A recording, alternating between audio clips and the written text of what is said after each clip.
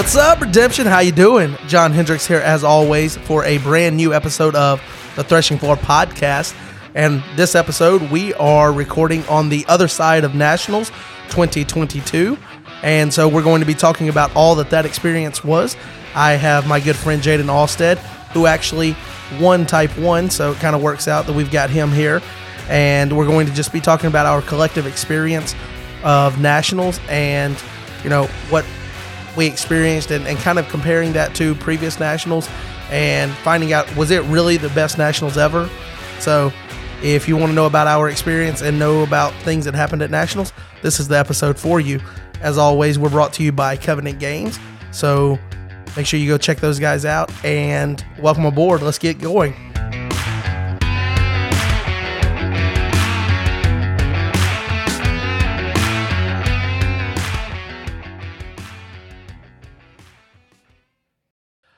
All right, guys, welcome back to the Threshing Floor podcast. This is going to be episode number 39, and we're going to be talking about all that Nationals was. And I'm sitting here with someone that's been on the podcast quite a while.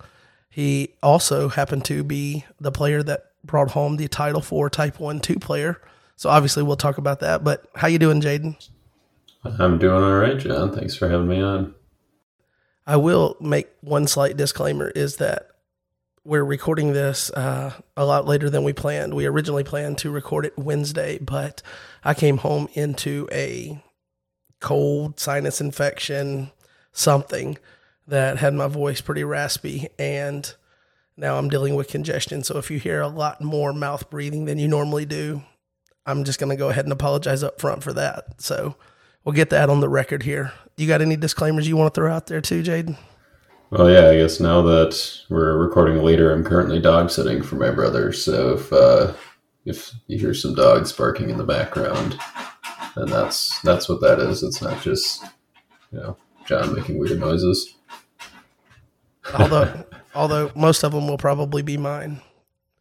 So I guess let me ask you just straight up. You've had a few days now to sit and think about it and I guess recollect.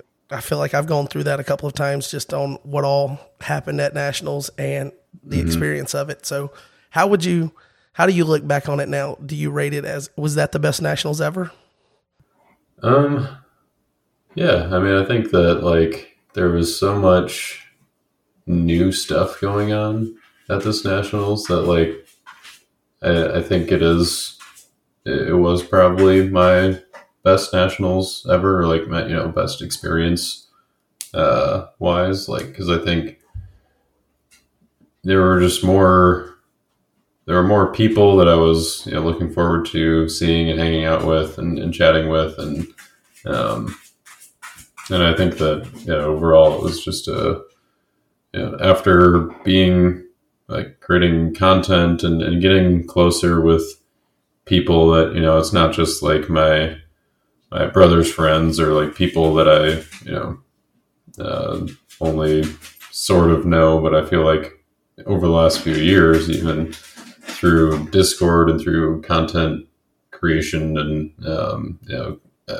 getting to talk to people more and more, even over the online methods, I guess, I think made this Nationals much better from a social aspect. And then of course all of the new stuff that was released that was really exciting.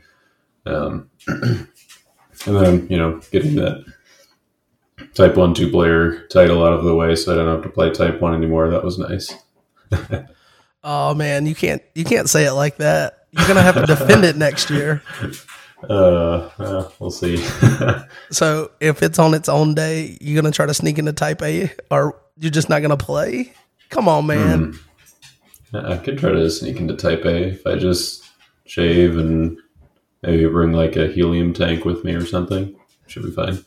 Yeah, you will definitely have to do some shaving, and the helium's a good touch. To round out all of the titles, I guess you do need a Type A, right? Or do you don't have that, do you? I don't think I don't think I ever won Type A. I think I I just graduated at one point because I didn't go to that many nationals before I was 12. Like, I think it was in Minnesota in 2011, which was the year I turned 13. So I did not play Type A that year, I believe. So to round out the career achievement, you're going to have to find a way to sneak into Type A. So next year would be a good time to do it. Chris is hosting, and you can get a lot of things by Chris. Exactly. Yeah. So I obviously only have the 1 year to compare it to last year, and I kind of feel bad when people ask me because they ask me directly, and so since it's only 2 years, it's a direct comparison. Last year, this year, instead of there's been 3 or 4 that I've been to, and then you can kind of just base it on. You just lump those together and you take the good of those and compare with the good of this one. But with it just being 2, it's a direct comparison. So I hate when I think about it like that, because it's almost like I'm knocking last year's nationals, because last year's nationals was fun. It was fun getting to kind of meet some people for the first time and see what all that in, like, playing at nationals, having more than 4 rounds in a tournament, which, doesn't happen often in our play group and whatnot. So the longer Type 1 event, the longer booster, all of that, just getting used to kind of the setup of nationals, like the bones of it, how it operates, and then the, camaraderie of the community and stuff. It was pretty cool. But then you compare that to this year, and this year is, I feel like it was leaps and bounds better. But that's just because there was just so much engagement opportunity. There was so much engagement opportunity that I took all of my sound equipment. I even bought an extra microphone to record, a shotgun style mic to record some things so that background noise wouldn't be as much of an issue, to kind of cut through that, and didn't record a single thing for the podcast.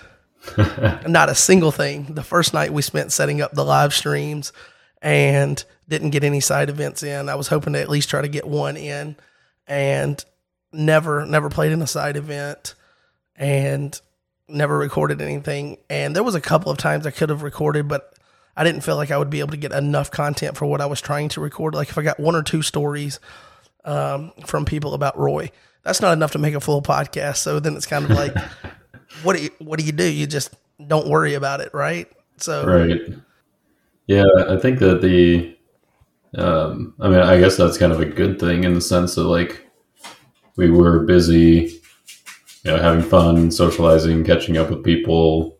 And I did get 1 Iron Man game in, but yeah, other than that, it was just like either working on decks or just hanging out. And there were a few side events that went on, and we'll get to those. But as far as like making content, some of the things that we were planning to do, we just didn't quite get to all of it, which is I think a statement of like how much there was going on at nationals. So as far as how much engagement there was, what did you think about the overall layout of the event, like the schedule? As far as like which events were on which days? Yes.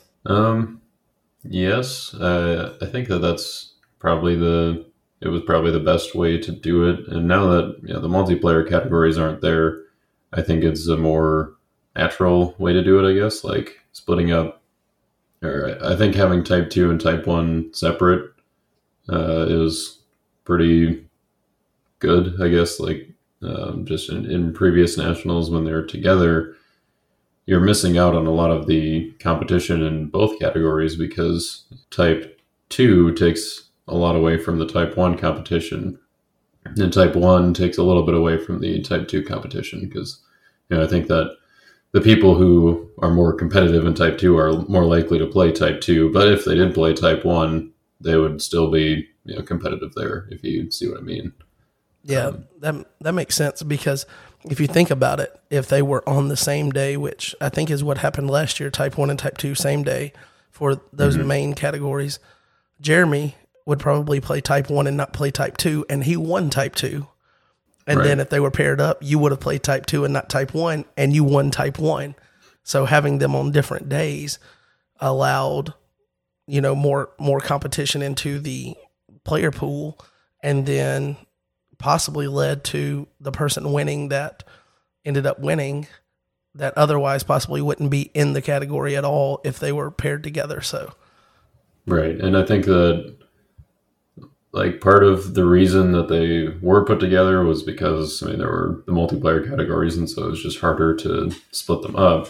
But then also there were, I think like they were just worried about like, if someone, winning both of them the same year, it's kind of like not giving other people a chance or something like that. I don't know. Where it's just like, well, if someone wins both of them in the same year, they probably deserve to win both of them in the same year. So I don't think that should be a reason to split them or to not split them up, I guess.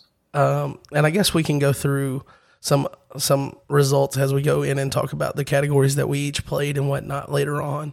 Do you know that, I don't know how many people actually knew this. We knew this in our small circle, but Jeremy had what we thought was one of the main decks that should be at the top tables and have a chance to win each category that he played. If he had ended up winning type 1, he would have gotten the Nationals win and RNRS for both type 1, type 2, and then also did the same in teams. So he could have like clean swept RNRS points and the categories at Nationals based on his body of work throughout the year. So that would have been pretty impressive. It would have been very impressive. So part of the community is probably glad that didn't happen, just to break it up and have some different names at the top there. So that's what you stopped with your win in type 1. So well, I feel like I didn't really do my part in stopping Jeremy, and I got to thank Zach Gilbaugh and Josh Potratz for that. Yeah, it's a team effort. We get it. Oh man, I felt kind of bad after Jeremy lost to Josh or whatnot. Or I knew that. I don't know in the moment if I knew that he directly lost to him or that he wasn't going to win because of him. Is more what I knew. And I was like, man, I really shouldn't have loaned him those cards last night when he was asking to borrow some cards. I was like, sorry, Jeremy, I didn't know. Oops. Well, if you hadn't, I probably would have. So it's all right. Yeah, but then I wouldn't have felt guilty on the ride home. Speaking of ride, I guess we kind of just glossed over this. But how long was because you guys did the same thing that we did, kind of carpool and ride, took a minivan full of people. So how long was your ride in the van from where you are to Nationals? I think we took about 5.5 hours to get there. So we stopped somewhere for lunch and took our time a little bit with that. We didn't want to, or didn't eat in the car, so we could stretch out a little bit. And then I think we made one other stop. Ended up being about 5.5 hours. So not too bad. We left Wednesday morning, and that's child's play. So this is how our travel went. Me and Jeremy. I'll tell you from our perspective because I picked him up on the way from where I am in Tuscaloosa, Alabama, to Knoxville, Tennessee. Mm-hmm. And Jeremy's kind of a couple of hours outside of Knoxville. He drove to a nearby exit so that I didn't have to do anything except for get off the interstate. And he got a ride there, and then I picked him up and carried him the rest of the way. So I left about 7:30, 8 o'clock, something like that, from Tuscaloosa to pick him Wednesday morning? On Tuesday morning. Oh, okay. Yeah. All right. So on Tuesday morning, I guess that's important for this. Yeah. so Tuesday morning, and last year, me and Jeremy carpooled, and that was, I had a wreck and lost my beautiful Volkswagen that was paid off and all that, and I haven't bought a replacement car yet because I keep seeing these car payments, and I'm like, I really don't want to do that. But eventually I'll have to break down. But if I had that car again, or if I still had that car, then we probably would have just straight shotted it. Last year we did Texas. It was about 13 hours, one stop in the middle to refuel and use that as the one bathroom stop. And it was just straight shot. This time, we're carpooling with Chris Fashman and a group that he's put together in his van. So we go up to Knoxville, meet them, and so I get to the church about 1:30-ish, I think. Tyler drives up from Georgia and meets us there.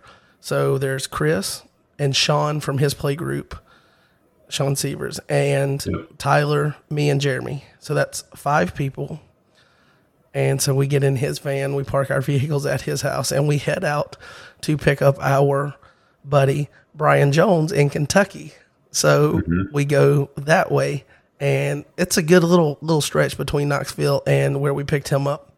So we picked him up in Kentucky, and I'm thinking this is probably around, I want to say it was almost, it wasn't quite dark yet. So maybe 6-ish, something like that.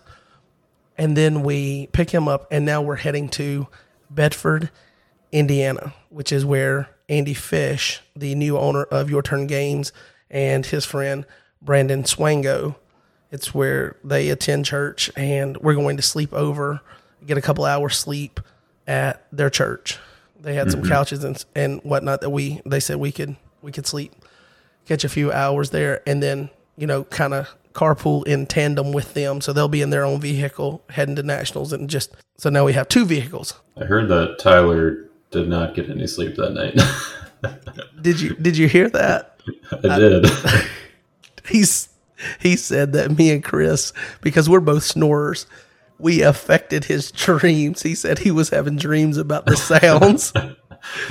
But he also had a chance to go in a room where everyone that does not snore, like he even had the idea, well, how about the guys that snore sleep outside this room, like in the open, like gym? And okay, fine idea. And then he goes to sleep on the couch between, like, okay, that makes no sense. You had the idea, and then you still slept out there with the people that were snoring. And I feel like if he got his perspective sounded different, or just like he thought that you were going to be sleeping wherever Chris was, and then like at some point you were asleep in a chair or something that was close to where he was. And he was like, oh, wait, like I thought he was going over there. But he still slept by Chris. So he still chose to sleep by someone that snores. Oh, okay. But Brian Jones, he said that he was a super light sleeper. And I remembered that when I was going to sleep. And I was like, well, Chris is already out here snoring. Instead of being, kind of an annoyance to Brian and going in there and waking him up when I fall asleep, I'll just sleep in this chair here. Which... okay, and then Tyler was laying there, so whatever. Anyway, so we go and we get Brian, we get to the church, and I think we got to the church not too long before like midnight. And then of course everybody's talking, and we eat some dinner there that Andy's wife, I believe, had prepared, and so we ate, and then we were talking, just hanging out. And next thing you know, it's like 2 a.m. and I'm still trying to like put some touches on a Type 1 deck. As one does. Yes. And then everyone else was asleep. So I had to make that decision of like, I was going to go into that room where there was an open couch, and I was like, but Brian said he sleeps really light. So, I mean, I guess I kind of chose Brian's sleep over Tyler's because whatever. So sorry, Tyler. He's fine. Yeah, he's got more experience recently than Brian, so he didn't need to sleep quite as much. Yeah, we'll go with that. So we got up the next morning, and then we drove, and I think it was like 6.5-7 hours from there to Iowa, or North Liberty to be exact, to get to the venue. So we got there. I think we could check in at the hotel at either 3 or 4, and whatever time we could check in, we got there pretty much right at that time. So you're talking about from leaving at between 7 and 8 on Tuesday morning to arriving there Wednesday afternoon at hotel check-in time for all of that. But the amount of like fun and conversations inside the van, Like there's a certain rule, that what happens in the van has to stay in the van. But there's naturally, there was a ton of things that we talked about that were awesome, and getting to know people on a deeper level than just interacting with them through the course of a tournament. Like when you're stuck in a van with someone for like 16 hours, whatever that is, like some things are going to come out. Some things are good and some things are bad.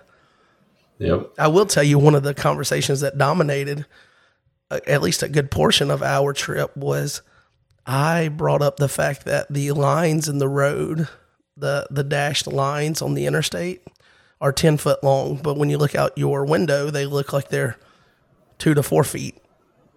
Was it 10 feet? I thought it was 6. It's 10 by official regulations, federal regulations for federal highways.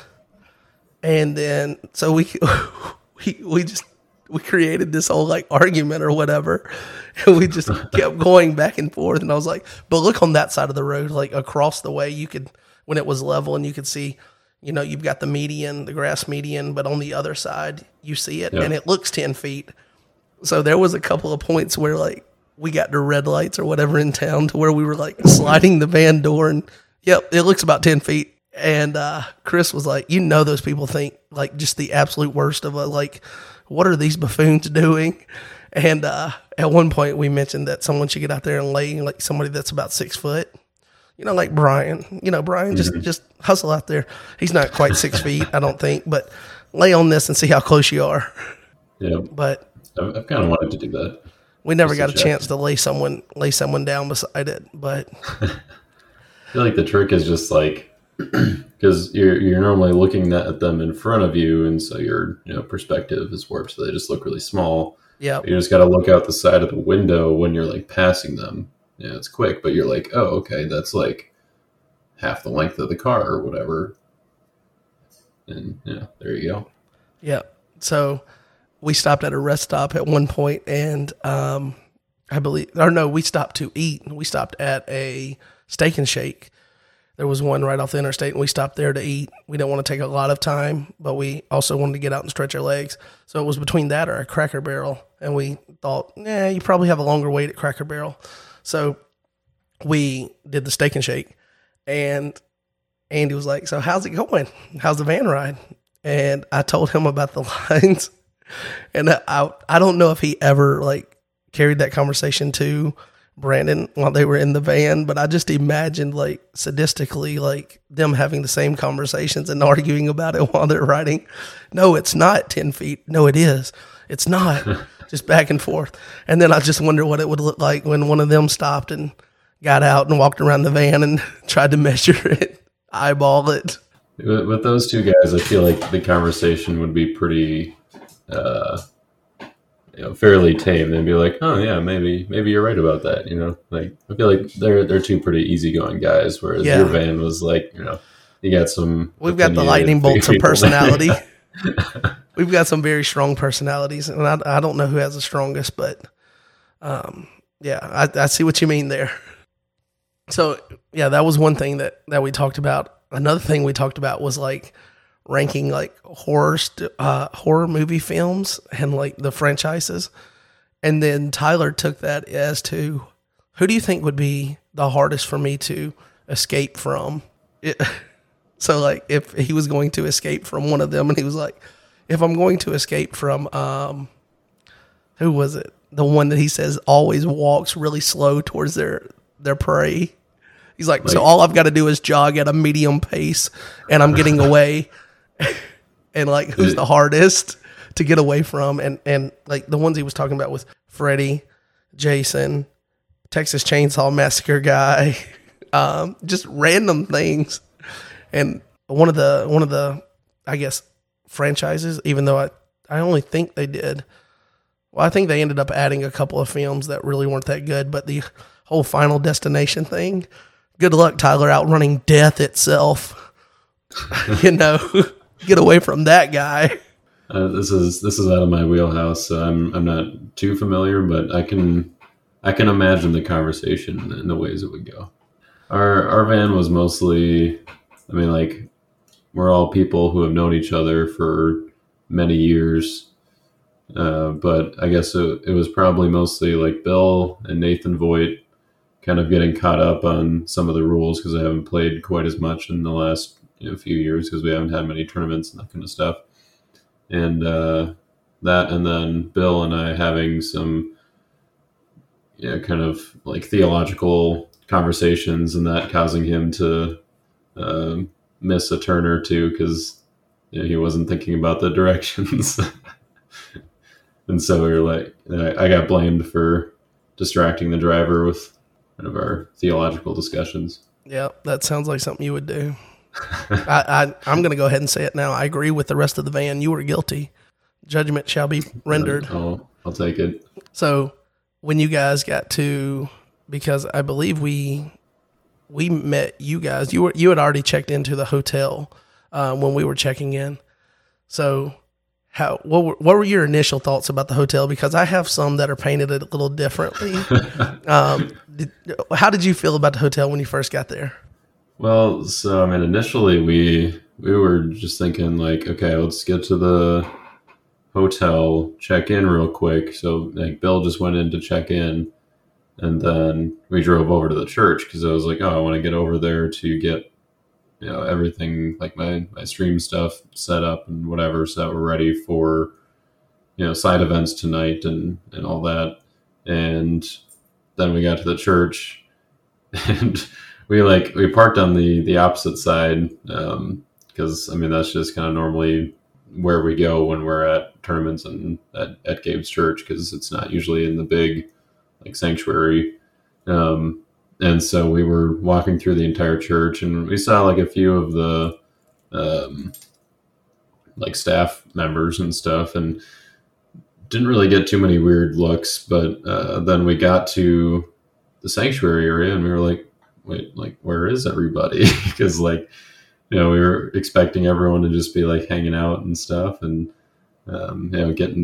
getting everything set up, because we saw the pictures from Roy in the Discord earlier that morning when the judges and stuff kind of getting things ready and set up. And so then we got there and we were like, I called John and I was like, so where are you guys? And he was like, oh, I'm out at some IV visiting some friends, and the church doesn't actually open until 8. And we were like, oh, okay, well I guess we didn't need to get here this early, but that's all right. So then we went back to the hotel, and that's when we were hanging out in the common area after we got all our stuff settled into the room, and that's when you arrived, and then that's where we caught up to you. And overall, like we had already kind of been made aware that the pool wasn't going to work, or wasn't it wasn't operational or whatever, up to code, and so that was okay. But then we got there and found out that the elevator didn't work, and we were on the 3rd floor. It was like, okay, well, it's kind of annoying, especially because the stairway doesn't have air conditioning. And like other than that, we didn't have too many other problems. Like the key cards took a couple tries sometimes, but that's normal hotel stuff. Yeah, well, kind of in there is kind of the basis for my statement. I'm going to go ahead and say it, that the Sleep Inn Hotel, I believe the address was 485. Hold on. I've got my receipt. I've got my whole Yelp review. 485 Madison Avenue North Liberty, Iowa, 52317. Phone number 319-665-2700. That Sleep Inn hates fat people. I just want to go ahead on record and say that hotel hates fat people, and I'll give you a few reasons. 3rd floor, when there were still rooms on the 2nd floor, they gave us a 3rd floor room. You mentioned the stairwells, that it's not just that they had no air conditioning, because that's understandable. There was no airflow at all. So it's literally like you push that door to walk into the stairwell and you get hit with this wave of like just thick, like humid heat. And so the elevator was messed up. Also, the first morning that we were there, they didn't even have breakfast show up. The people that were supposed to show up and cook the breakfast or provide that didn't show up. But our room had the air conditioner on, and it was on low cool, I believe. and it felt like it was 100 degrees in there. And I was like, okay, you can't have a broken elevator. You can't have like us being on the third floor having to walk up here. And when I walk into the room, get hit with a heat wave because the air conditioner is not working. And so I turn it to max cool, and I'm like, maybe we'll just see. And having been in the car for 2 days, my first thing is I want to get a shower. So I go to get a shower, and the floor of the shower was so slick. And it's like, okay, well, I'll just grab the, there's not really a handle inside the shower. So I grabbed the like shower rod. I was like, I'll just use this for stability. And it's about to fall out of the wall. Like the screws are barely in. And I'm like, this is just, I'm going to have to yell for Jeremy. Jeremy, I've fallen and I can't get up. And I was like, please come extend your arm to stabilize me. Yeah. But anyway, so I got my shower, got out, put on a clean shirt, went and sat down on the bed. And 5 minutes later, I had to change my shirt before we left because it was just drenched. That's how hot the room was. And I had been hot from obviously the steam in the shower and coming out. So I walked out of there. I was like, Jeremy, this hotel hates fat people, man. I don't know if I'm going to be able to make it. And then in their defense, I'm pretty sure they had like just been bought by like there was a new owner or something, and they were still figuring some things out, I guess. Or supposedly. I don't know. Was the new or they just hate fat people. Was the new owner fat? Because if question. So, this is some fat on fat crime, and I'm not here for it. So anyway, we head down, and I carry all of my cards because all of my rotation cards fit in one box. It's a pretty bulky box, but I carry it down because when we go to the church or whatever, I wanted to have all of my cards accessible to potentially throw a deck together if I had time for a side event or something. That obviously didn't happen because we mentioned that we spent the entire allotment of time after the church opened setting up the streams and whatnot. But then Chris is like, and I'm going to go ahead and put this out on record here. I'm sorry, Chris, but Chris was like, we need to go get some food. So I think we should leave now because if Roy's group shows up, Roy's going to want to sit and talk, and then all the time for us getting food is going to be gone. So he was like, if we get caught by Roy, we're not getting food before the church opens. So we decided doing some thinking ahead. So he's like, I love Roy, but if we want food, we got to leave. And so I was like, all right, well, where are we going? And they're like, we're going to some food court or something. And then it turns out we're going to Hy-Vee. Who you think put us on that? Oh, definitely John. But they actually had some really nice food. They had a couple of different restaurant options there. They had pizza. They had an hibachi style place.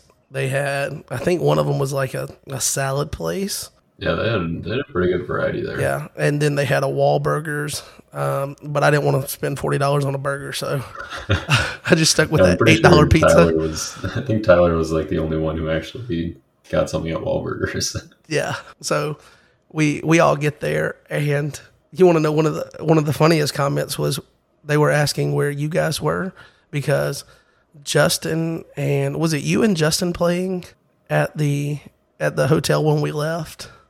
Were you guys playing? Jared and Justin were playing. Oh, there you go. I was finishing up my Type 2 deck. Okay. All right. And they were like, well, it's probably going to be a while before those guys get here because Justin was involved in the game. And they were like, Justin, so that thing's headed for a 3-hour timeout. Well, that and like Jared was playing Resetti, which, furthers the point. Right. Yeah. Just gonna. But anyway, we got there and we ended up eating, and it was kind of a cool little spot to hang out in between, of checking into the hotel and then the church opening at 8. I met quite the character there because for the first time I was able to meet for the first time Daniel, and Daniel is a character. I'm not sure what kind of character, but he's definitely a character. Yeah, he's a fun guy. he is fun, and the way that he like words things before he gets to the point of what he's saying is quite hilarious. So, Gotta get him on here sometime.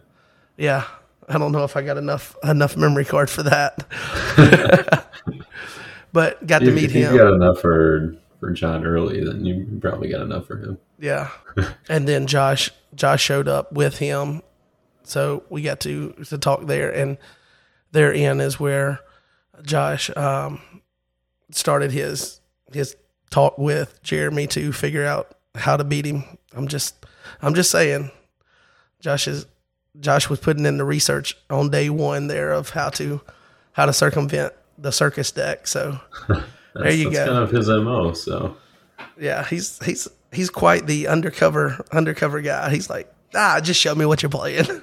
Yeah, now I will beat it. He's pretty open with what he plays. So then it kind of is like, well, if he's going to be open with that, then okay, fine. I'll kind of be open with it, and that's something that I find kind of funny, just like at the high level of play that some of these players are at, where they're just like I don't know if it's just an openness about it, or if it's like a confidence of like, here's what I'm playing, good luck trying to beat it kind of thing. Yeah, I'm sure it's more just the confidence of how they feel about themselves as players versus what they know the meta has been in the tournament season leading up to it.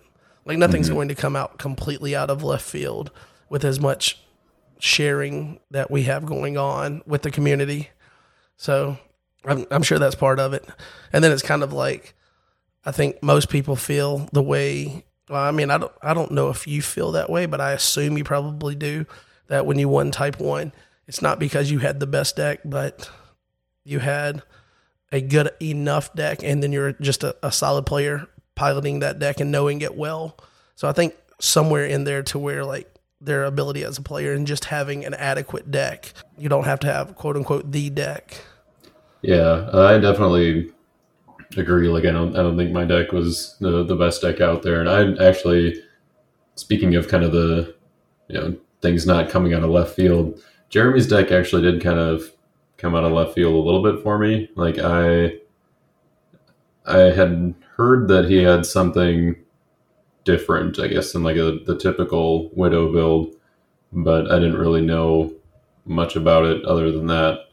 And so, it's possible that if I had known, that our game might have gone slightly differently, because I might have recognized, that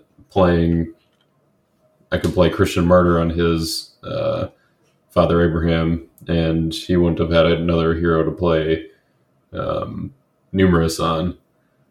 And so that might have changed things a bit. I think he still would have gotten there. So I think he had another way to play Delivered or something like that to go to Denarius and be able to draw.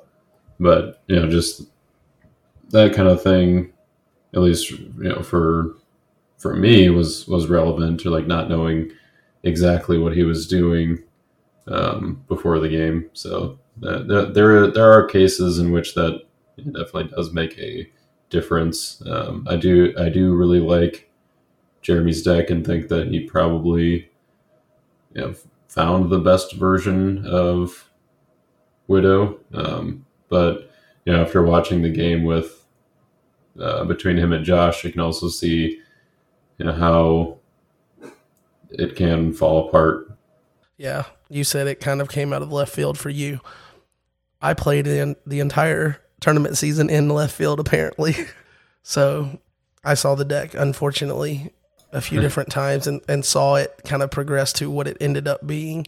And every time he made any changes, it just seemed like it got stronger and stronger. And so if you're really talking about, and this is something that we talked about on the van ride, and Jeremy would never say anything that would come across arrogant in any way. That's just not who he is as a person. Right. Yeah. But like what I told you, he had the chance to potentially clean sweep every category he played in RNRS and the tournament at Nationals. We were talking about who would be the best active player right now and kind of how it's, you don't have anybody that's just clear cut absolutely they're the top one, because last year you did great at nationals, but then Josh also did great coming back into play, kind of later in the season, and finding a way to weight the coin flip into, I almost said corn flip, which kind of makes sense. Kind of makes sense. Texas. Yeah, but corn's on the brain. The state flower of Iowa. Yeah. But weight the coin flip against Love at First Sight in his favor, to where he was still able to do well against other deck types and won Type 1 last year. That's a pretty good showing. And then he shows up this year, wins Booster with Phase 2 coming out, and then turns around and is one game away from winning Type 1 again in back-to-back years. And we talk about how important it was for the perceived legacy from the outside for John, because he was able to win back-to-back. I mean, Josh was right there on the cusp of that. So you got Josh in that conversation, but Jeremy would never put himself in that conversation, to the point to where no one on the van, even though knowing that was an option for Jeremy, when we were talking about best players, didn't really even mention Jeremy. But mostly, I didn't want to harp on it too much, because I didn't want to make him, make him feel uncomfortable or whatever, talking about that type of thing. Get his face red and everything. Yeah. But definitely, could you imagine though, if he had won that, then you have to say he's probably the best active player if he had swept nationals like that. But then it's also the fact that the last 2 years, the combo style deck that has gotten to nationals as the best version of that deck, both times Jeremy Chambers is piloting it. So if another combo comes out that's broken, we just have to assume that the best version of that is going to come from Jeremy somehow. To know to put the numerous as the stars, with the defense having stars and whatnot. And it's these stars don't even matter, until it's teams against the Allsteads, and it does matter. We'll talk about that later, but it's just putting. Yeah, I think we might have to. It's my one shot to fame here. All right.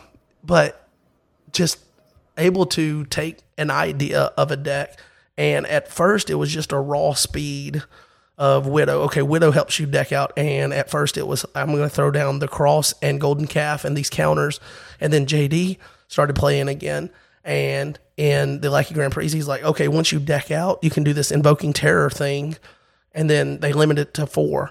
So then you adjust your deck to that. The Invoking Terror play isn't quite as strong anymore, because you don't get to just loop it infinitely.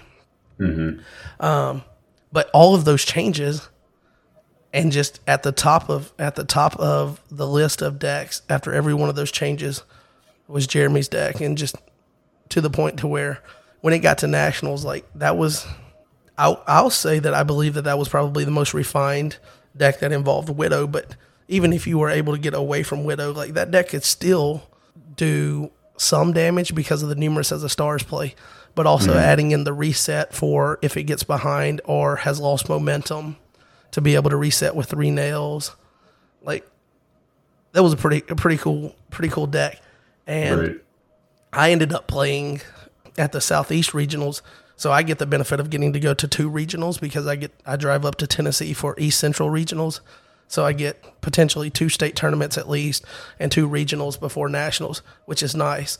But I played Jeremy with your Patriarch's Piece of Resetti deck. Literally just the exact list, no changes. And I played Jeremy, and it was the greatest game I've ever played. Really? It was so fun. At one point, Tyler's walking around doing his whole getting ready for nationals judging thing, and after a couple of rounds of turns, I take a turn, he takes a turn, then Tyler's just standing there observing our game, and no matter what happens with anybody else. Putting you guys on the clock, I'm sure. I don't know about a clock. I don't think anybody had said anything about a clock at this point. But this game included, I reset twice, both with a new beginning and with 3 nails. He reset with 3 nails. I did an awesome mayhem play, so it's kind of like another reset, because he didn't have anything in territory except for maybe one hero or something. So resetting his hand was kind of a reset to him. And it just went down to the wire. And at the end, I made a misplay that cost me because I probably had the win if I did it the other way after we talked through it afterwards. But at the end, I needed to get a blocker, and he had searched and drawn. And so I go crouch choice into Firefoxes. I had Leviathan in the deck, so I should have gone to Leviathan to grab Fire from Heaven from the reserve to have a negate big body character that probably gets a block there. But he can also grab an animal, so I could have grabbed Firefoxes for next round. And I ended up having an enhancement for the next block, but I didn't have a body to play it on. And he ended up just walking in for the last soul and ended up winning 5-4. Huh. But, I mean, there was this one play to where...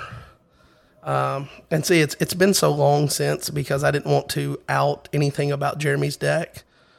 So I didn't talk about it, but I really wanted to talk about it on the podcast like that next day because it was such a great game. I would have known. Yeah. Yeah, then you would have known. So I'm sorry.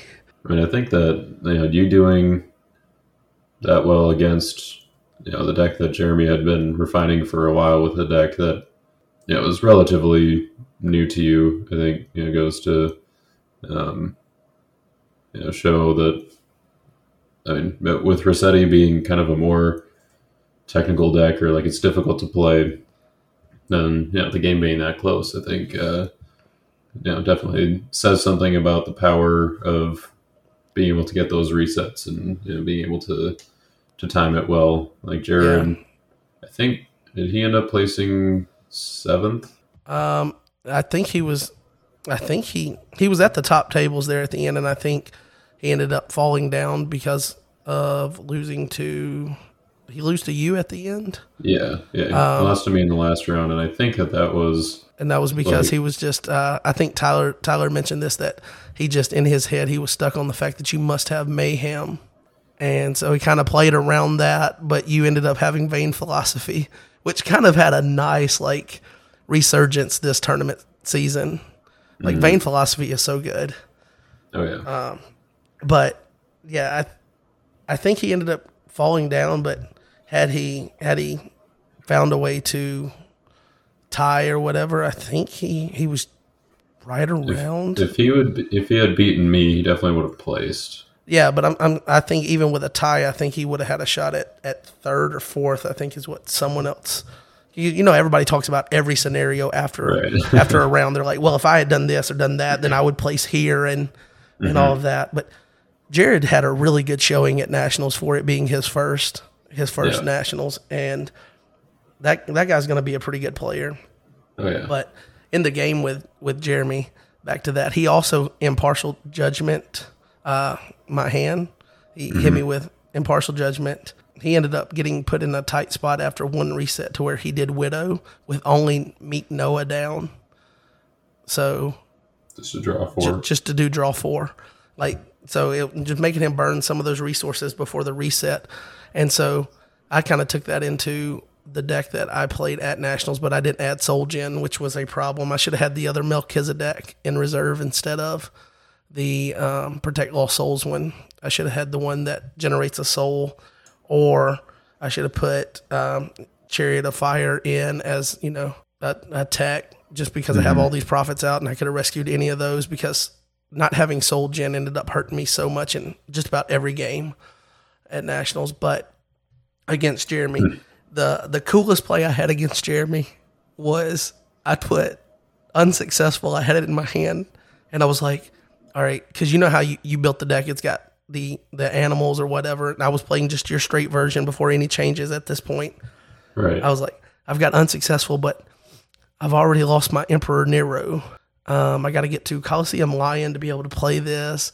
That's a lot to set up. So I'm just going to activate unsuccessful as a negate the last. And I did it as an artifact. And then he went numerous as a stars for 6, and he lays it down so proudly. And he starts to search, and I was like, I'm actually going to discard this to negate the last. And so he had to put them back, and that stalled him almost completely. I bet, yeah. And And so taking out numerous and lowering the effects of, or the benefits of Widow in that game, man, it was so awesome.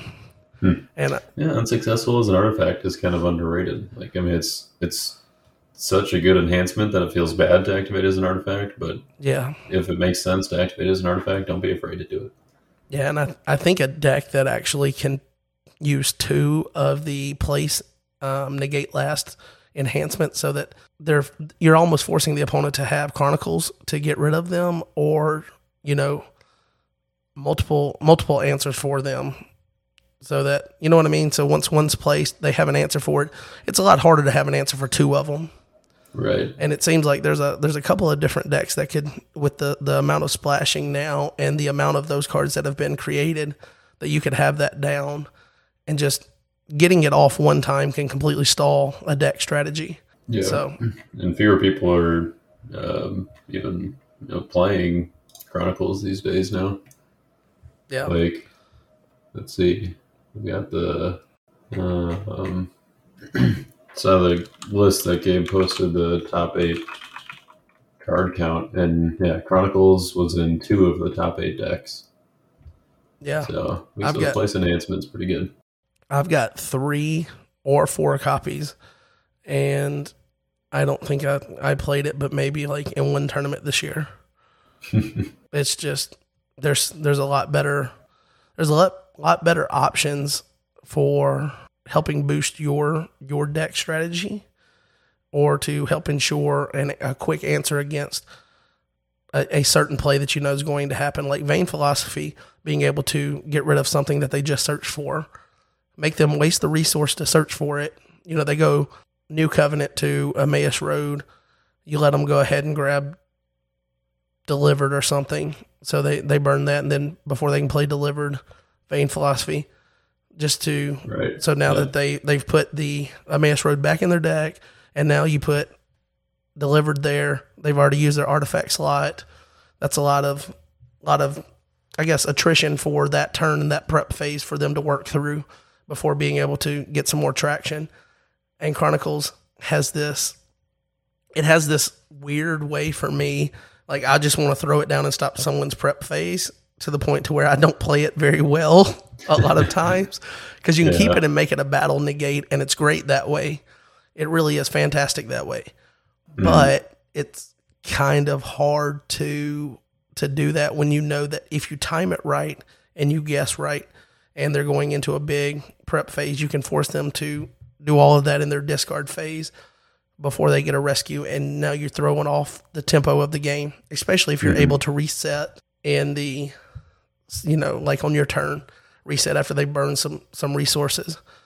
But it's so hard to actually play it that way and it be effective that way. You might hit it like 1 out of 20 times where you play it in prep phase and it actually matters. Right. Because otherwise they're like, well, I've got Foreign Wives and I'm going to activate Delivered on Foreign Wives. Of course you are. Yeah, it's just like, like at least in my deck, Chronicles was what got cut for Vain Philosophy, and just against like the combo kind of decks, or like the Widow decks.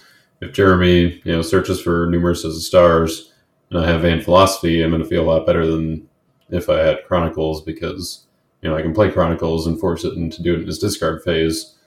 But I could also just play Vain Philosophy and make it so that he doesn't do it at all. Turn at all. Yeah. And so even if I did have Vain Philosophy in our game, if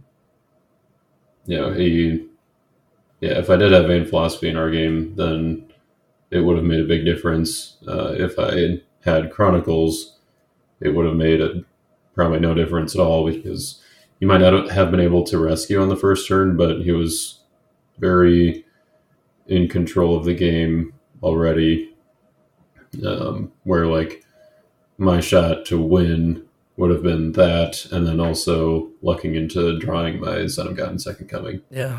So you'd have to have some pretty solid luck in addition to the right card in your hand already. So I guess let's talk about so you won a category, I won a category, Jeremy won every other category. Yeah. Turns out if your name starts with J and you play Redemption, you're going to be pretty good, kid. Just hold on. Because Booster was won by a guy named Josh Potratz. And then Type 2, if we go in the order of schedule, was won by Jeremy Chambers. You won Type 1, Jaden. I believe Willow Isbell won Type A, so no J there. So, but in defense of the J's, I don't think there were any J's in Type A. So okay, so you remove them, and then you don't have to worry about it. but then in sealed deck, Josh Knitt won, and then John, myself, and Jeremy Chambers won in teams. So, which J's have it, and you know, had you guys ended up winning, you would have been double J's as a team as well, winning. So, it just seems like if your name starts with J, even if you're not very good at Redemption right now, just hold on, your day's coming. You know, like I I'm wonder not. if it has to do with all of the J names in the Bible. Like, it seems like every third name starts with a J in the Bible, so maybe that's like, just continues through that. Yeah, until some random guy shows up and he's like, "Hi, I'm Ehud and I play Redemption. I've just got this dagger in this deck that I'm going to win with." Yeah, and this angel under the oak and all that. So, I guess when I mentioned that we win categories, so we got a copy of the winter promos. So you got foil King of Tyrus, foil Treacherous Land, foil Humble Lost Soul for winning Type 1. What do you think about those cards? How good do they look? They look really good. If I had a nitpick, like there's a tiny little border on the left and bottom sides that's like just gray, I guess, or kind of like straight foiling or whatever. Where it's like off center from the printer. Right. Yep. And then also, I think that the foil has a tendency to like scratch more easily. Like, you got to be pretty careful with these. Yeah, at least definitely. like the one that John had in his case up there. KOT had a like scratch along his bicep that I think definitely takes the price down on that one a little bit. That's just where he injected the steroid needle. That's true. It was probably just a scar from combat. Michael's sword probably is to blame, but I think they look awesome though.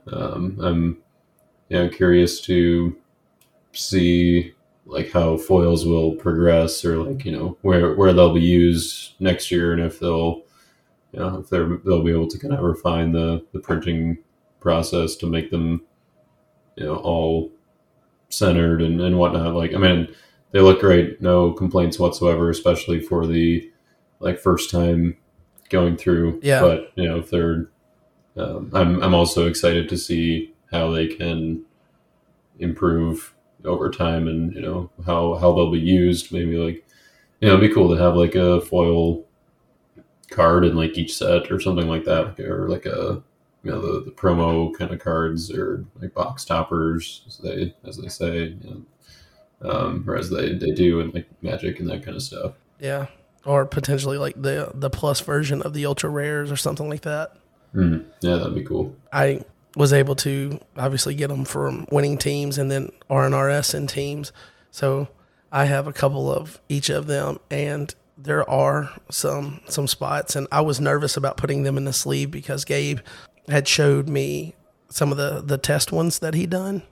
And he mentioned that they do scratch easily, and you can see the wear from where they've been, like shuffled through and looked at and whatnot. And he said that the printer mentioned to him that even Magic the Gathering foil cards scratch, which we know that that's not really the case, or at least not without malice intent. Like Pokemon cards, and I mentioned this to Gabe when we were talking about it, is they have like the texture that you can kind of feel versus just being like a painted layer so to speak. Right. So like it's kind of like built into the card a little bit more, or ingrained into it a little bit better, to where it offers more resistance to scratching. But I was nervous about putting them in sleeves for the first time, because I didn't want like the edge of the sleeve to catch them and do a scratch after. I never saw the one that John had in his box that had the big scratch, but I heard about it, and everyone was like, so if you get one, put it in the sleeve and don't touch it, because they scratch like super easy. And I was like so nervous about it. Like the whole ride home, I was like, where's my deck box that had my promos? I was like, don't let that get moved around too much. Because they actually rode home in my deck box with my team's deck without any sleeves on them. Oh, okay. Yeah, so I was super nervous. You could say that I was a fool, but we kind of left in a hurry like that, and having to pack so many additional items from people. Like I ordered more sound equipment that got delivered to Gabe's house to use for nationals that we use for live streaming on Rob's setup. And the 40 pounds of plaques that you guys had to bring back. Oh yeah, you really liked the picture of the band, didn't you? I thought that was pretty good. Yeah, especially with that big belt. Yeah. Brian was right there at the end. If he could have beaten Josh Knit at the end, he possibly gets first place there, but he would have gotten first place in R&RS there. So he potentially could have added 2 more plaques there, and just our van would have cleaned up even more so than it did. But his name didn't start with the J, so yeah. So he was almost there, but not quite. That's because his last name starts with J, not his first name. Oh, sure, next year he's going to be going by like his first name or something. I don't know what it's like. I don't know if he's got a different first name or something, but he's going to be like, my name's John Brian Jones. I'm here to win. Yep. There you go. Just to add a little bit more flair to it.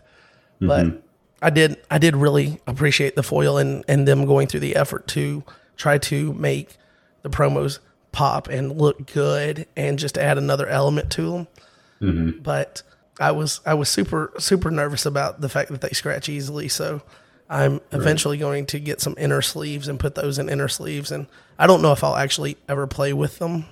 Since I have the 2, I could put one, as, for my collection of Nats winners promos, and then have one that's a played copy. Right. But yeah, I think that's like, that was definitely one of the things that I was thinking about, is like, okay, do I actually want to use these? Because like they, like other promos and stuff, like the full art ones and the previous Nats promos, like I don't really have any problem actually like using those. But these ones, I was like, well, I'm kind of worried about like taking them in and out of sleeves. But yeah, maybe just doing an inner sleeve, and then if I ever do want to use it in a deck, then I'll just have to have inner sleeves on the whole deck, which is probably for the best anyway. Probably order some of those ones that Jared found recently that he said fit pretty well. So yeah, that was what I was thinking. Order some of those, also just to keep them from potentially curling, since they're a foil based card. Right. I don't know how much they'll do, since it seems like a lot of the foil is kind of painted on, since it scratches off, versus like the card having a layer of that foil as like the top layer of it. I don't know how much that affects the, tendency for it to warp or whatnot. It's interesting. That definitely could make a difference. I know like the reverse hollow Pokemon cards that my kid opens every now and then, because he likes to collect Pokemon cards. I know if you leave those like out to where they can dry out, I guess they just get dry and curl up. But again, that's like, it feels more like that's more of the card material versus being painted on or inked on, if you will. Right. Yeah. I will say, looking through Gabe's test cards, first of all, the Noah looked fantastic. It looked awesome. But the cards that had the blue hue to them looked the best, I think. Like, there was a Harvest Time in there that had the, the blue edge. It was full art. It looked really good. Ooh, I don't think I saw that one. John's Gabriel Ultra Rare Yeah. Plus that was blue looked fantastic. Yeah. I didn't see it, but I did hear that your Star of Bethlehem looks really good in person.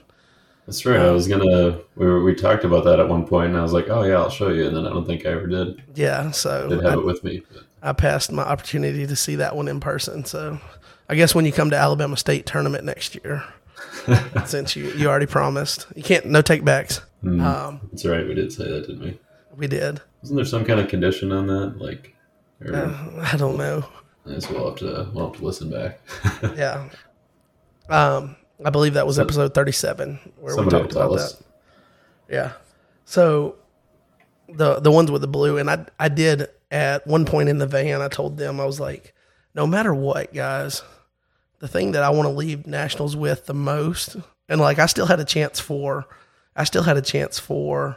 teams, you know, like going into it, I had a chance to win teams, RNRS, or, you know, the tournament itself, to get promos and get the King of Tyrus and all that. I was like, the one card I want to walk away with is an Ultra Rare Plus version of Gabriel. And all the winning that Jeremy had done, like up to that point, he's like, I haven't seen a Ultra Rare Plus laid out in the winter promos. And so there was one put up there the last day, and Jeremy ended up taking something else from the other row instead of, so I could get that one. I was like, you didn't have to do that, but if you did, I'm going to take it. Because we had talked about getting the extra Ultra Rare or the plaque for RNRS, because there was only one, even though we tied for RNRS. And he's like, I've got plenty of these, so you can just have the plaque. I was like, okay, that's a mild-mannered flex right there. Like, as mild-mannered as you can be. I've got plenty of these. So I was definitely glad to scoop up the Gabriel, because I think as far as cards in a set, I think that's my favorite card in a set, like artwork style. I think that's the best looking redemption card out of a set that's not a promo. Like I really like, I love the artwork, and it could be that, you know, I've got the comic books and I've read the comic books now, and I've seen that artwork or whatever before. And then also the cool factor of, like, you see it, it's a wow factor. So yeah, it does look really nice. I think that and the Beelzebub Ultra Rare Plus are the two that I still need. That unfortunately did not open either of those in the box opening that Jared and I did last Thursday. So I've got two of the Beelzebub Ultra Rare Pluses. Ooh, my one pack. To talk after this. Yeah. My one pack that Rob sold me of super packs, I also opened an Ultra Rare Plus of the Resurrection. Ooh. So I had a pretty good nationals as far as, you know, racking up Ultra Rares and promos. Yeah, you got some of your money's worth. Well, some of my money's worth here. I guess we can mention that because you recently became the proud owner of a 2016 Son of God. I did. Yeah. That the word on the street is you did. I assume that's confirmed.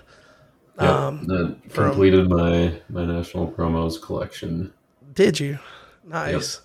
I'm one card away after nationals because I had a certain sum of money that I put into one of the boxes of my microphone so that it would be tucked away. It was, you know, money for spending that I was hoping to, all the boxes that I bought and things come out of that money. So I had kind of set it aside. I put it in an envelope. It was cash from the bank. And I also knew that I needed cash to register. And so when we got there that night at 8:00 and we started setting up, I started opening all of my equipment and taking it out of the boxes. And I came across that money and I was like, oh man, I've got one of these small, like half flip wallets. So I wasn't going to be able to hold an envelope of cash. I was like, John, do you mind? Because he had his stuff set up. I was like, do you mind holding on to this for me? And I should have known, giving that money to John, I was never going to see it again, because when I went to ask for it back, he just kept, yeah, I've got your card right here.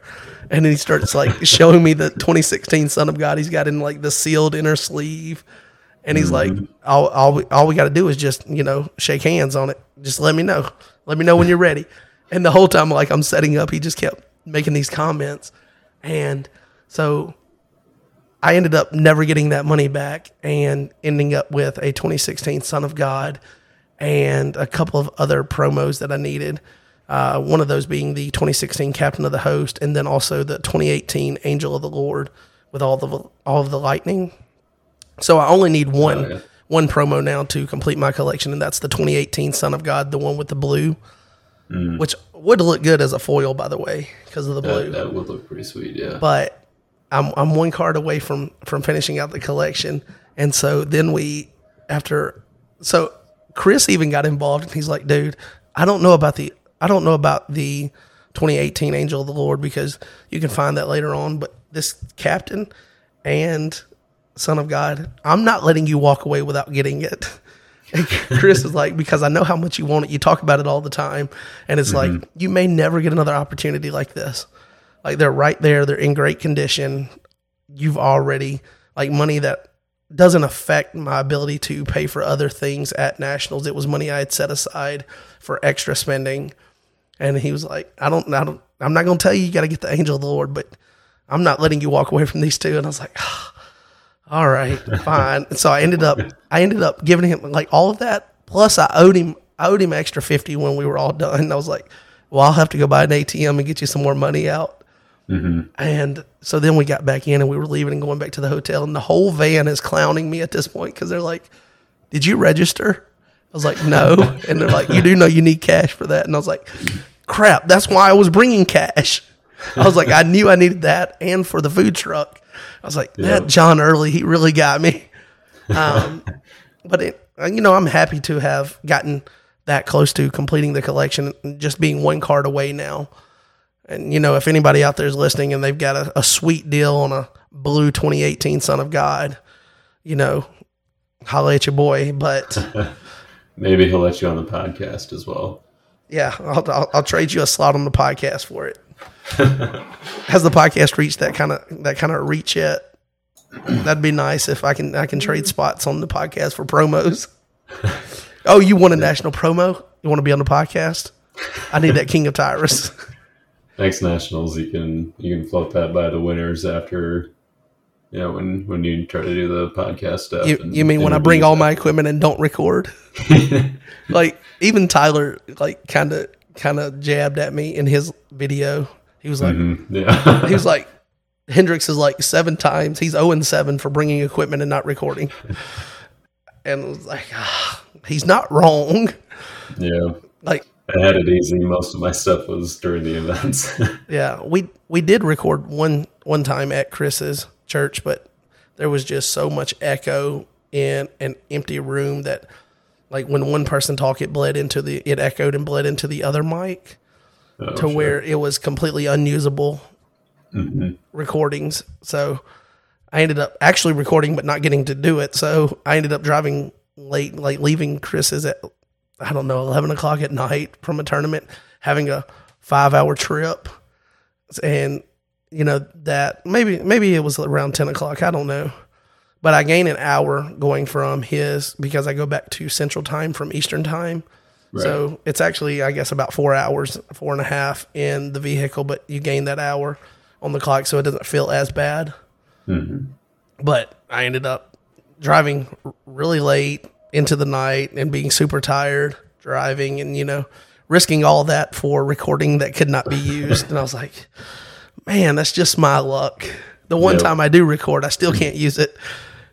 But my heart is in the right place. Like, I want to be able to do that. And maybe in the future, not having to take like the studio style microphones and being able to take like that shotgun mic that I bought, maybe using that to record, and just the soundboard and that and the stand. And now I'm carrying 3 items versus like 14,000 items, because it looked like I was getting ready to open, like I was getting ready, how John had his table set up selling cards. It looked like I was about to sell sound equipment. I'm opening things out of the box and setting them neatly there. It'd be $250 for that microphone. That's a good deal. You buy that one, I give you a cord for free. Start selling used audio equipment at Nationals. I almost had to buy those headphones from you. Oh, they're super nice. You want to know something funny? I think they're like $49.99, which is, the quality of them is so much far above that price point. Yeah, that's pretty good. So I got two sets of them. I was like, yeah, that's pretty solid. better than the just like ear plug headphones I brought. So Yeah. So I guess we can move on from the promo reviews. We just acknowledged that we both enjoyed. I think the consensus is that everyone enjoys the foil promos, but the being hesitant about handling them and whatnot. So if you have won a bid with John Early and you're getting some, or if you're going to buy some in the future, just be aware to take special care, because I'd hate for somebody to spend a lot of money on one of those, because it does have the status of being a national promo. So it's going to have a higher price tag, and then get them and, feel like they lost some value because it gets scratched up the first time they try to put it in the sleeve. So Right. Going on record just to say, be careful with those. They still look wonderful. They're beautiful looking cards. You just got to handle them really carefully. Yeah, and if you're purchasing one from, especially if it's from someone that you haven't really traded with, or, they don't have much trading notoriety or whatever, maybe just ask for a picture beforehand, and, just to be safe. Yeah, and that's one where you probably definitely want it to be sleeved and in a top loader in mailing, Yeah. just to further avoid that. Get that tracking number. Yeah. Any national promo you buy, you should probably get a tracking number. Speaking of, before we get off that subject and move to the next thing, which is starter decks, I ended up playing a couple of different people. Out of all the people I played at Nationals, you and John Michelesian, if I said that right, if I didn't, there's so many people that say it differently, and I'm saying what it looks like it's spelled. Like some people say Michelesian, and That's I'm like, what I normally say. I'm pretty sure there's a C in it when I see it. Yeah. So I was just like, I don't know. I'm just gonna keep saying it until I get corrected. I haven't been corrected around him or from anyone in his inner circle. So Michelesian, I played him opening round of Type 1. I played him in teams, played Emmanuel in teams, and I played you in teams. And those were the only games of people, or no, I played Steve in Booster. And apart from that, everybody was a new opponent for me through all the categories I played. Wow. Which was fun. Mm-hmm. And one guy, I played Brett in Type 1, and he also was one of the teams that we played that unfortunately, fell victim to the circus. But he was like, "Did you buy my Son of God and my Angel of the Lord?" I was like, "I don't know. Were they national winter promos?" Probably. And then there was someone else was like, you bought a card or two from me. And so like doing some of these transactions and whatnot, and having solid trade etiquette with people leads to more pleasant experience when you play somebody. Like if I had sat down and they were like, "Did you try to buy my Son of God? Did you tell me you would buy it and never send me money?" Like that's a more awkward conversation. So just make sure you work on building a good, strong reputation within the community for being someone that's easy to work with and whatnot, and make sure when you say something, your word means something. So just throw that out there. It's good life advice, Yeah. Just even outside of trading and that kind of stuff. But well, we try. So yeah, we're a self-help podcast now. anything to keep the content coming. I'm running out of ideas, guys. I gotta do something. Yeah, if you need therapy after losing to Jeremy or something, we can work that in. Yeah. I can't help you there. I still need the therapy sessions for it. So I guess that takes us to the starter decks, which is another high-end item that people were excited to see how they looked in person, because they're coming out on a new card face to where they don't have the white border. They're going to have more of the color that goes to the edge. So they're not borderless per se, but they're not full art either. They just don't have the white border. So the color, in essence, is just a thicker border on them. What did you think looking at them? Because I think these are fantastic looking starter decks, but upon just first purchase and looking through them, what were your initial thoughts? So actually, I first saw them at North Central Regionals, because stayed the night at Gabe's the night before. And of course, in hand, and so he let us look through like we were each looking through one of the decks, and they, obviously, they look great. And I was not, or like I was pretty excited to get my hands on some of them at Nationals and just have a copy, even if they're going to change and they're going to look different. Some of the abilities might not be there, or it might be different. There might be a couple extra cards in the full final release, but these ones looked really sweet, and I think that it was really cool to be able to get a set of those, in addition to the new stuff from GOC. Yeah, the starter decks looked fantastic, and then me and Rob M, who did some play testing with those, did our first game with them on live stream, and it did not go so well. And I told you that you should delete that because of how bad it went. And I was like, it doesn't make the decks look good. And also the fact that like they were playing really like slowly and just very cumbersome. But it was also the fact that I didn't read through the cards, like having them in my hand, read through them before you were like, I've got them sleeved up. And John's like, play on live stream. And I was like, no. And he was like, come on, do it. And I was like, okay, fine. So live stream, never read the cards in detail. Like we've seen them when they were spoiled, but not looking at all of the Philistines together and seeing how they work together and all of that. And then trying to go in and play a game. And it ended up not being a great experience. And then I was way more critical of them than I should have been. Because like Chris and Tyler worked on these a lot. And because I talked to them and I'm around them a lot. Like I was real casual with it. I was like, man, these things play just like IJ. It was like you look at their hand, you get a lot more hand knowledge, it feels like. But then you see that they have more negates than you, and you're like, all right, well, I've lost this battle. and I was like, it didn't play well. And they were like, well, how quickly did you get to your choose the blocker character? And I was like, well, it was literally the last card I drew in the deck. So I had already burned all the enhancements that went with the purple side of the heroes. And I wasn't aware of like how the, underdecking to kind of be able to win the attrition war. I just didn't know how the decks work very well. And so I feel like it led to me being a little bit more critical up front than I should have been, because I have since seen other people play games and they turned out great. I've played a game or two with them since then. In fact, I ended up telling you that we had to push the recording today because I broke them out with Keegan and played with him. And I ended up smoking him 5-1, which is not generally how those decks work, but he was drawing a lot of defense, and I got all of the good enhancements before he did, and I ended up always having more enhancements than he did, and I had a dominant when he didn't have a dominant.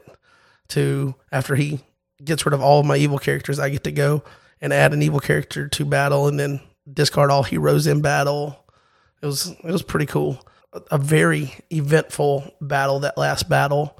Like we played each like 3 or 4 enhancements. And then I ended up doing the dominant to discard one of the heroes in his territory to add a new blocker to battle, to then have initiative against a big band and discard all heroes in battle, knowing he didn't have a negate in hand. So a lot more engagement opportunity once you know how the decks operate and whatnot. I think. Yeah. And I think as far as a teaching tool, which is what people are really excited about these, I know I'm excited. Me and Brad are doing a small group, our life group, if you will, at church for trying to teach the game to some new people. Hopefully some people come out and do that. We're starting that on the 14th. So next Sunday afternoon will be our first one. And so we've got all the IJ extra cards that have come out with both phase 1 and phase 2 that I've collected.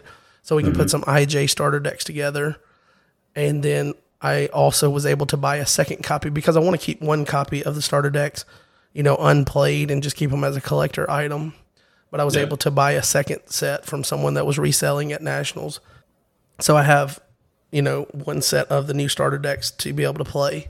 So as far as a teaching tool and seeing the borders, how they match. So this brigade character, this brigade enhancements that go on that character look the same.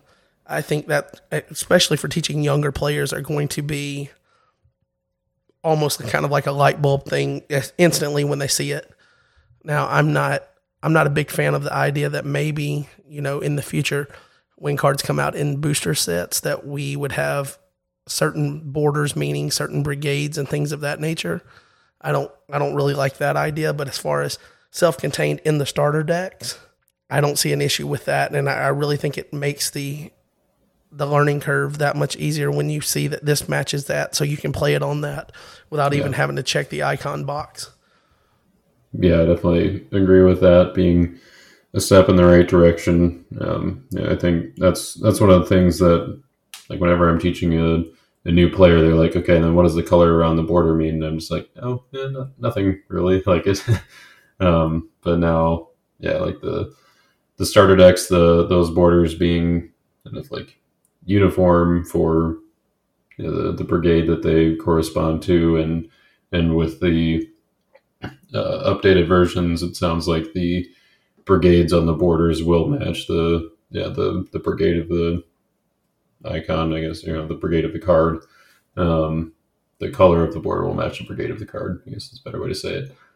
So that will be very clear for people who are starting out, and I don't think it'll be that confusing for like once they get new cards that don't have matching borders to the brigades. Like, I think at that point they'll understand, okay, it's the brigades that need to match the border.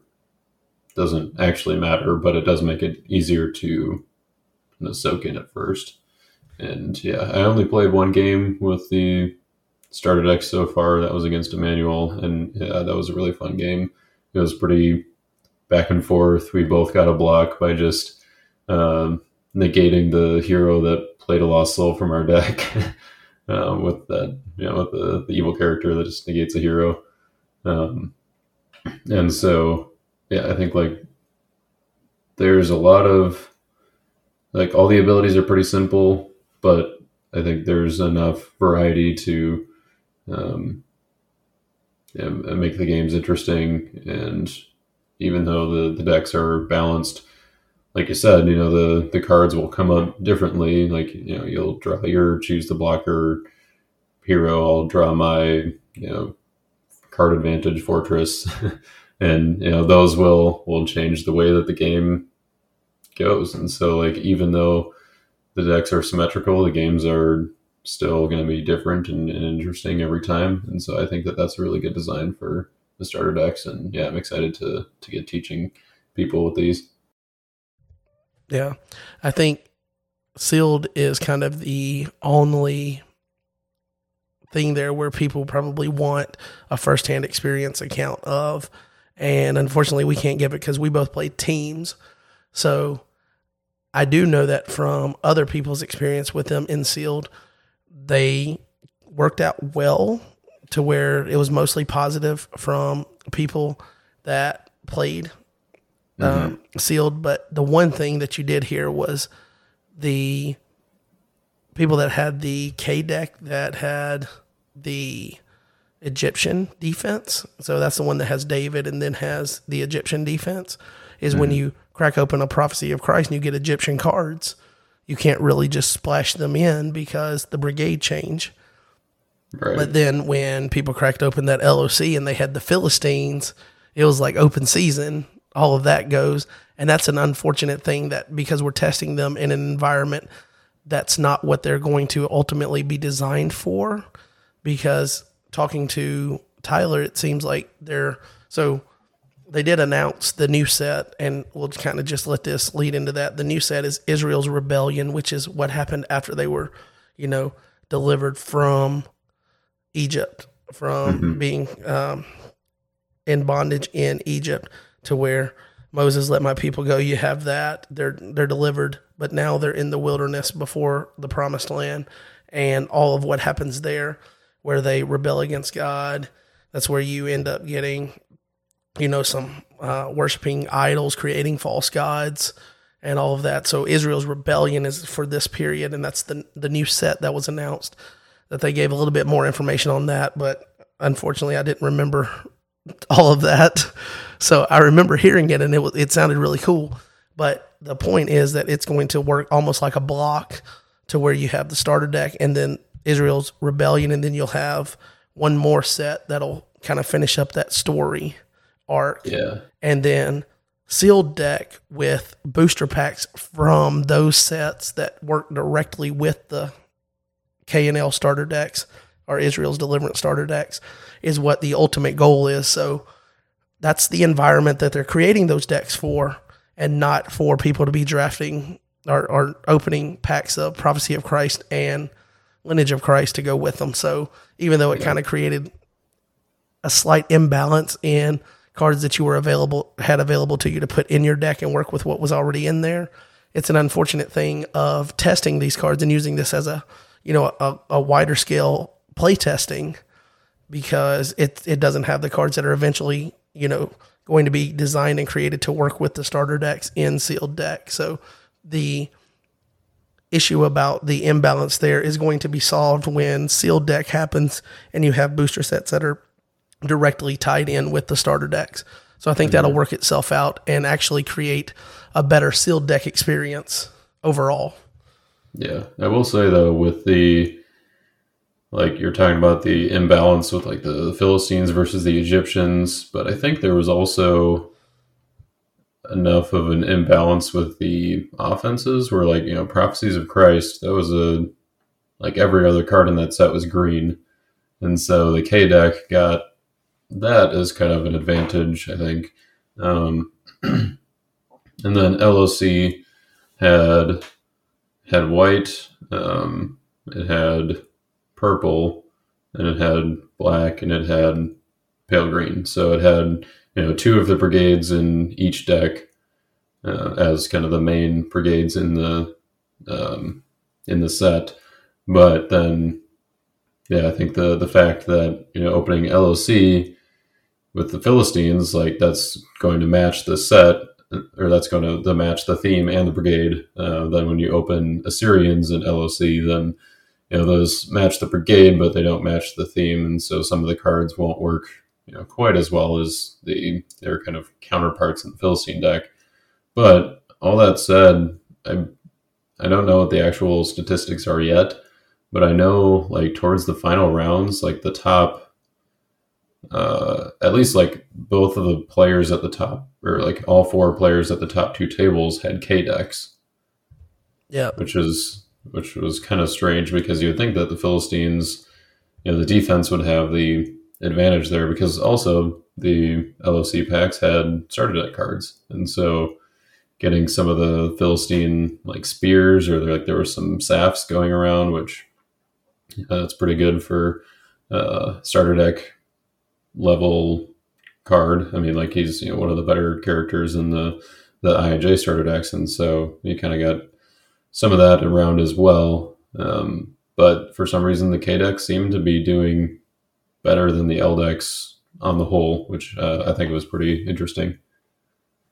Yeah, I guess that shows that the potential offensive boost that they got was enough to push past people opening the packs with the Philistine stuff to pair with that. But I know that because they used the people that were playing teams, a lot of us were, I guess, players that were adequate enough to help check decks for sealed to get that going. So we ended up helping check. They assigned us to a row to help check. I want to say most of the people that I saw, and I don't know if it was excitement about the decks by themselves, just the decks how they came and wanting to play them that way.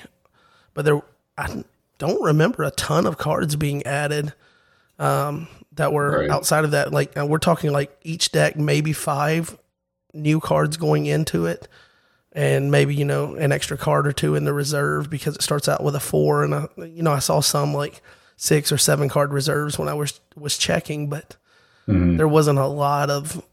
I think at least 2 of them were 1 card different, and that's it, 1 card or less. Right. I believe I saw one that literally there was no changes, just played it straight up. And I was like, okay, all right. Yeah, like Rob M's deck, he I think added 2 or 3 cards is what he said on the boards, and he ended up taking second. So like the decks by themselves are pretty good, and yeah, I think that there probably was that element of like, people haven't played them yet, so they don't know which cards aren't necessarily going to be as helpful, and when you're opening packs, you only get a few of the new cards, and so maybe only 1 or 2 of them actually does fit your brigades, and I think also like the time was a limiting factor. Like you had 10 minutes to open your packs and build your decks, and so I think that there wasn't quite as much trading going on as there could have been. Um, and then also like, yeah, there just aren't any obvious choices of cards to swap out like there are in I and J, where you have like a couple of enhancements that aren't really all that good, or a couple characters that are meek, and like just if you have another character of the same brigade that has an ability, you might as well put that one in, because there's not really any meek synergy within the starter decks. It just happens to be characters without abilities. Yeah. So all of that leads to kind of where you kind of want to see the statistics on those that were at the top with all of those K decks. How much did they change their deck, and what were the cards that they added to kind of overcome the potential? Because it seems like when I say that you're able to open LOC and get Philistine stuff black that matches your black defense, it seems like there should be a swing that goes that way, especially with the fact that LOC also potentially gives you some white that works with your heroes in that deck. But seeing all the K decks kind of rise to the top, and when I played Keegan earlier today, I mentioned that I beat him 5-1. I'll give you one guess which deck I was using. and it's crazy because they're mirrored decks, but like there's got to be something that accounts for that a little bit to why K just seemed to rise to the top in sealed.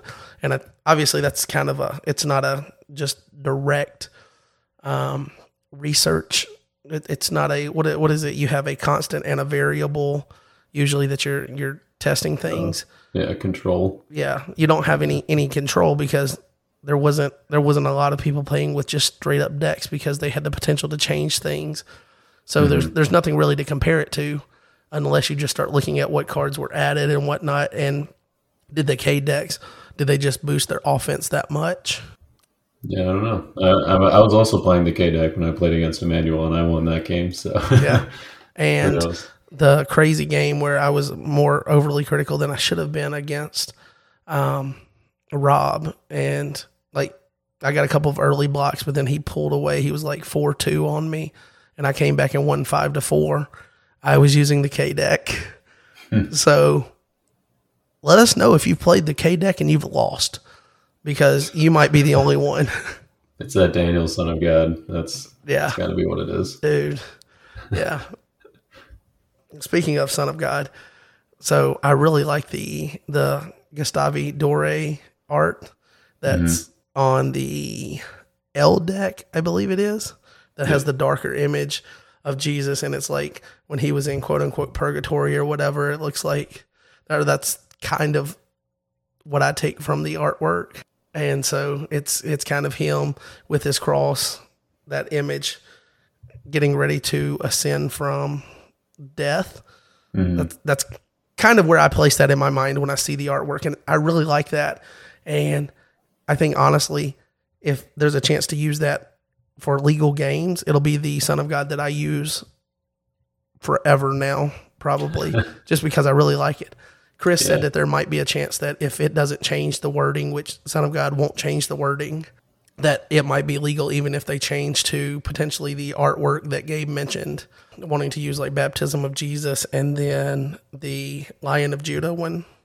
Oh, those artworks. Jeff Haney ones? Yeah, the Jeff Haney art. Apparently that's possibly still in play. I don't know if it's going to happen or not. So I'm not saying it's going to happen, but Chris said if it did happen, there's a really good chance that the Son of Gods that are in the test run of the starter decks would still be legal as well. But Okay. I don't know how that all looks, how it shakes out. But Make those pretty rare then. yes. Pretty cool. So we were sitting there playing with Keegan. He's like, oh, "This Son of God is my favorite. Daddy, can I put this in my deck?" And I was like, "Son, I've got one set that I want to be a collector's site. I'm going to keep together, which means that there's only one of this Son of God artwork." And he's like, "But I like it." I was like, "I know, son. So do I." And then, like, how do you reason with him? Like, "No, you can't have it. Back off, kid." Gotta buy another copy, I guess. Yeah, well, I'm not really looking forward to paying the advanced prices. I ended up getting the second deck that I bought at Nationals just to kind of say what the market was initially. I was the first one that I heard buy a second one from like a resale versus getting, directly from Rob at 25. And I paid double. I paid $50 for a second set, which I think is reasonable. Sounds about right, yeah. And what I would think that the market would kind of bear, at least in the early, and then, as they get played and like unplayed versions are really good quality versions become more rare. Maybe it goes up a little bit from there, but not much, I don't think. But I'm not really looking forward to buying another one, because also with the play group that we're trying to start at church, I'll probably just end up wanting to, okay, 50-50. I'll buy $200 worth more. Give me that way I have like 5 sets, and now we can have 5 games of the new starters going. Like, that's a slippery slope. Like, where do you stop and get off? And right. I think I just got to get off at the 1 before I'm like, we could have 10 players playing with the new starter decks. Mm-hmm. Well, so I guess now you got to kind of cross your fingers that we don't get the Jeff Haney art for Keegan's sake, so that he can get that same art for the Son of God. Yeah, well, maybe I like the Jeff Haney ones better. I don't know. He probably would. The Lion of Judah one, I think, would be right up his alley. Yeah. But also in Booster Draft, releasing at Nationals was Phase 2 of Gospel of Christ, and I ended up playing Booster while you were playing Type 2. So I got to see them a little bit before you, but obviously you've now opened up a box as well, and I ended up buying 3 boxes at Nationals because 3 boxes is what I would buy if I was buying them through a retailer and pre-ordering or whatever, and I lucked up and got all 3 at Nationals. There you go. Rob had sold some, and then his table was kind of moving slow in the afternoon. I was like, "You want to go ahead and open it up for a second box?" And he's like, I was like, "Come on, man." And he's like, "You know what? I like you. We'll do it." And I was like, "And we can buy another super pack." And he's like, "Yeah, I guess I'll let you." And he had two super packs left from a box. And he's like, "Do you want me to open a new box for you to get one out that has a chance at an ultra rare?" And I was like, "Shoot, yeah, I do." So Rob turned out to be a fantastic guy to deal with. And then right before he was leaving, he's like, "I got a few more boxes. If you want the more you buy, the less I have to pack up." Mm-hmm. And I was like, "All right, let me get another box." So I got a 3rd box. So then I'm done with that. And I think the only card that I ended up not getting was Crown of Thorns. I think that's the only rare that I didn't get. And I got, out of my 3 boxes, I got one of each of the ultra rares. So nice. That's a nice spread there. Yeah, I kind of wish I had thought to get a second box. I just, like, the day was so busy. Like, after I got the first box at the boarding, I just didn't really think to go get the second one. And when I was opening the boxes with Jared, like, I opened my box first, and then Jared started opening his box, and it kind of made me realize, like, how many cards that I didn't open that I wanted to get, and like how many cards there were that I wanted to have duplicates of for Type 2 and all that. And I was like, oh man, I really should have bought a second box, but yeah, guess I'll have to wait till the retailers get them. In your defense, he started selling them on Type 1 day. Right. Yeah. Okay. And Type 1 day, I was not busy with a lot of winning, and you were busy winning. So let's just say that's why. Like, honestly, I wasn't very thrilled about running into a bunch of versions of Widow and all of that. So until that night when we stayed at Andy's church in Indiana that I mentioned, and I stayed up working on making changes to that deck that you had built that I had played. Before that, I was not going to play Type 1. I was hoping that there would be some other people available for side events. And then it started to look like that really wasn't, like the way the side events were going, there wasn't going to be a chance to do side events while Type 1 was going. So it was like either play Type 1, and I ended up using it as a chance. I played a few newer players and using it to like teach the game a little bit. Okay. Like I ended up playing, I believe his name is, I'm probably going to get this wrong, but from Colorado, the guy that does the Witness TikTok videos. Brent Johnston, I believe is his name. Him and his family were there. Super cool guy. And I ended up using that to, as a chance to show him, kind of the mechanics of the game a little bit better as we were playing and not really being super competitive. I did the same thing when I played Julio Negron, the guy from Wake 'em Up Ministries, Rob M's friend from New York. So I think that was a cool use of, if I'm not going to be super competitive and whatnot, at least use it to have a good experience with some players that are new to nationals. Yeah, I think that's one of the awesome things about nationals is like when I tell people that I'm going to a national tournament for the card game I play, they're like, "Oh man, that's really cool! Like, how did you get there?" Or like, get to that point or something like that. And I'm just like, "Well, it's actually anyone can play." And like, there are definitely competitive players that, if there was a qualifying, thing for nationals, that, they would be the ones who are there. But then like the majority of the players who are playing at nationals are just there to have fun and play games, and they're not super concerned about winning. And I think that that's a great attitude to have, especially early on as you're kind of getting used to the game. And or if you're playing in a meta that's annoying and can be frustrating, like Widow, and like you don't want to play it, but you don't really know how to beat it, or things like that. And so I think that there's definitely still something to be said about going to nationals and just playing to have fun instead of worrying about winning every game. And I think that kind of as long as you kind of stay away from the upper tables there, then it's pretty easy to have a lot of fun. Yeah, and I think that's something that is hard for me to reason and wrap my head around before like I got into games in Type 1 and started actually doing that, is that I'm such a competitive person that if I don't think I have a shot to do well and be competitive and work my way toward the top table, like it's kind of like, what's the point? And, sucking it up and playing and being able to share the experience with some newer players and whatnot, and, play players that I hadn't played before. Kind of, there's another side of that coin too, because if those guys don't have people that play them that are willing to have those experiences with them, do they have their best nationals experience, or do they just play a bunch of competitive players that, blow over them with 5-1, 5-2 wins, and, there's no real engagement outside of that. Game.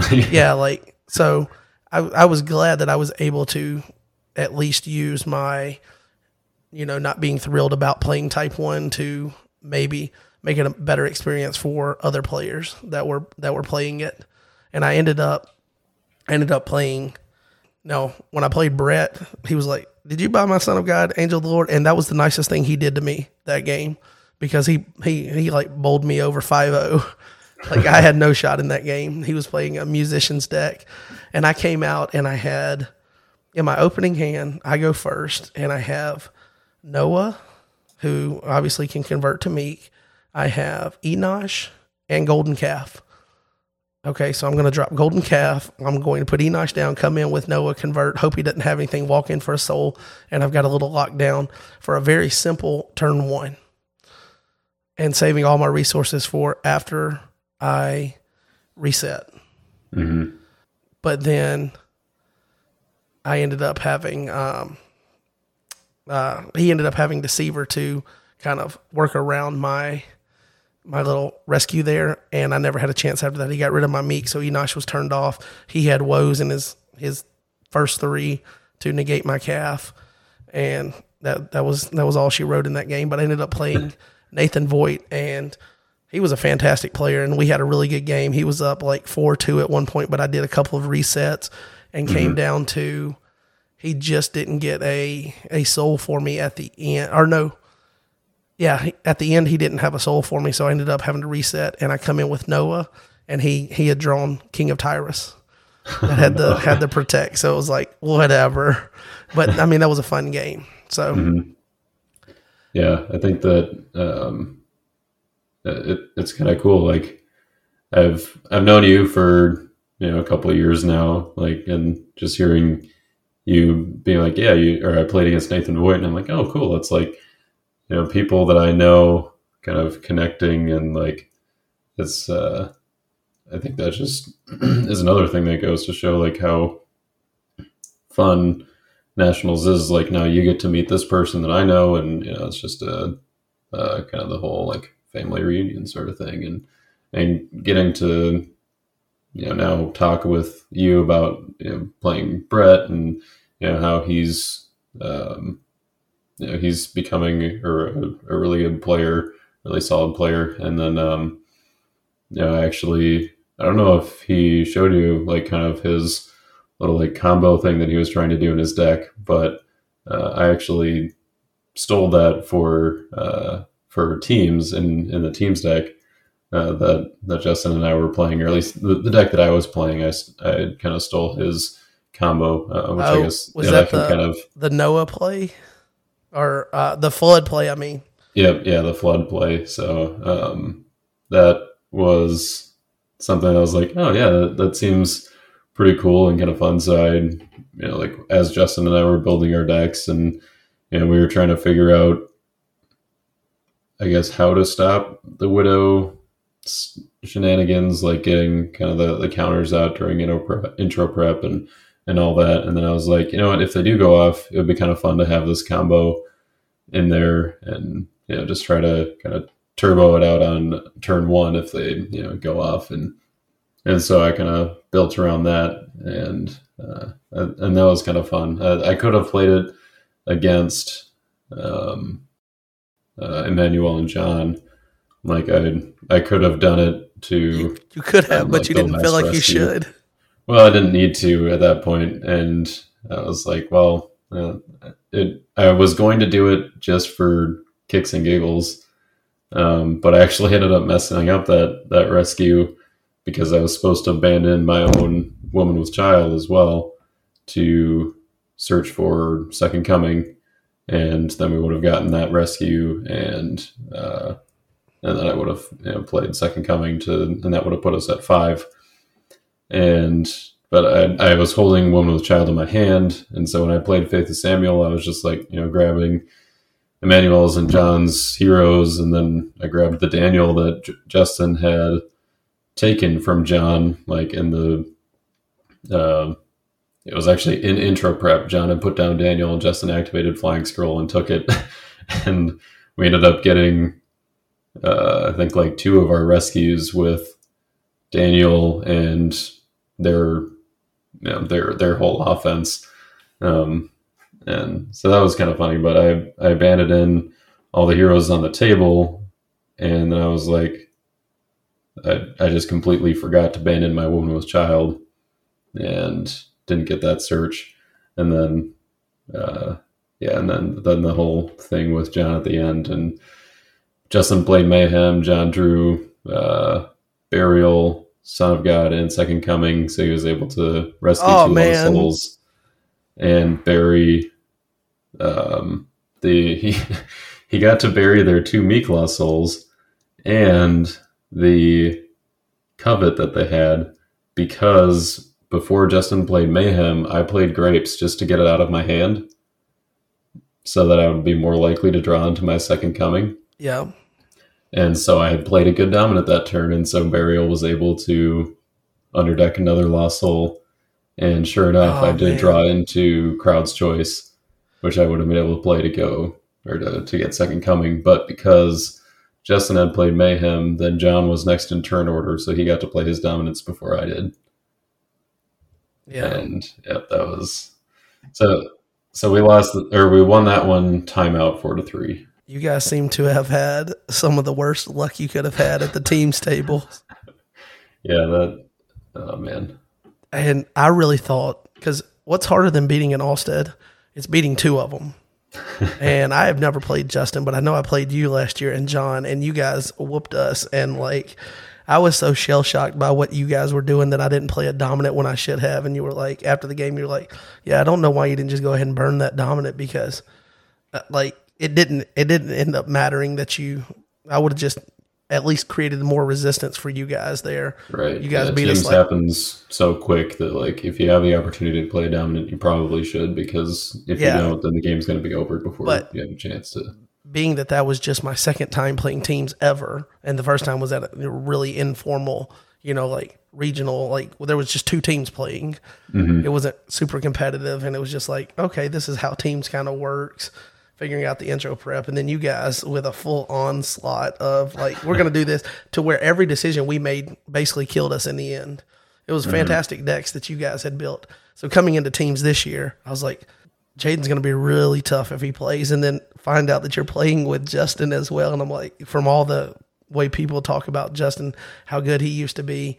And I mean, I'm sure he will be good again, but obviously not having played for a while, there's a lot of accumulative rust to kind of work through, get the old pistons pumping again. But when you guys sat down and you won the dice roll, I was like, oh no, we're getting beat, because Jeremy was set up to go first for us, and Justin wins, and he's like, I'll go first, which puts me going first. And I was like, out of me and Jeremy, and I was like, I don't know this deck that well, because it was just basically a straight copy of Circus. One of our decks had ability souls, and one of them had the first to kind of offset some of the speed bonus that the other deck had with some of the dominance and things. So I ended up going first, and I didn't feel good about it, and we ended up coming around.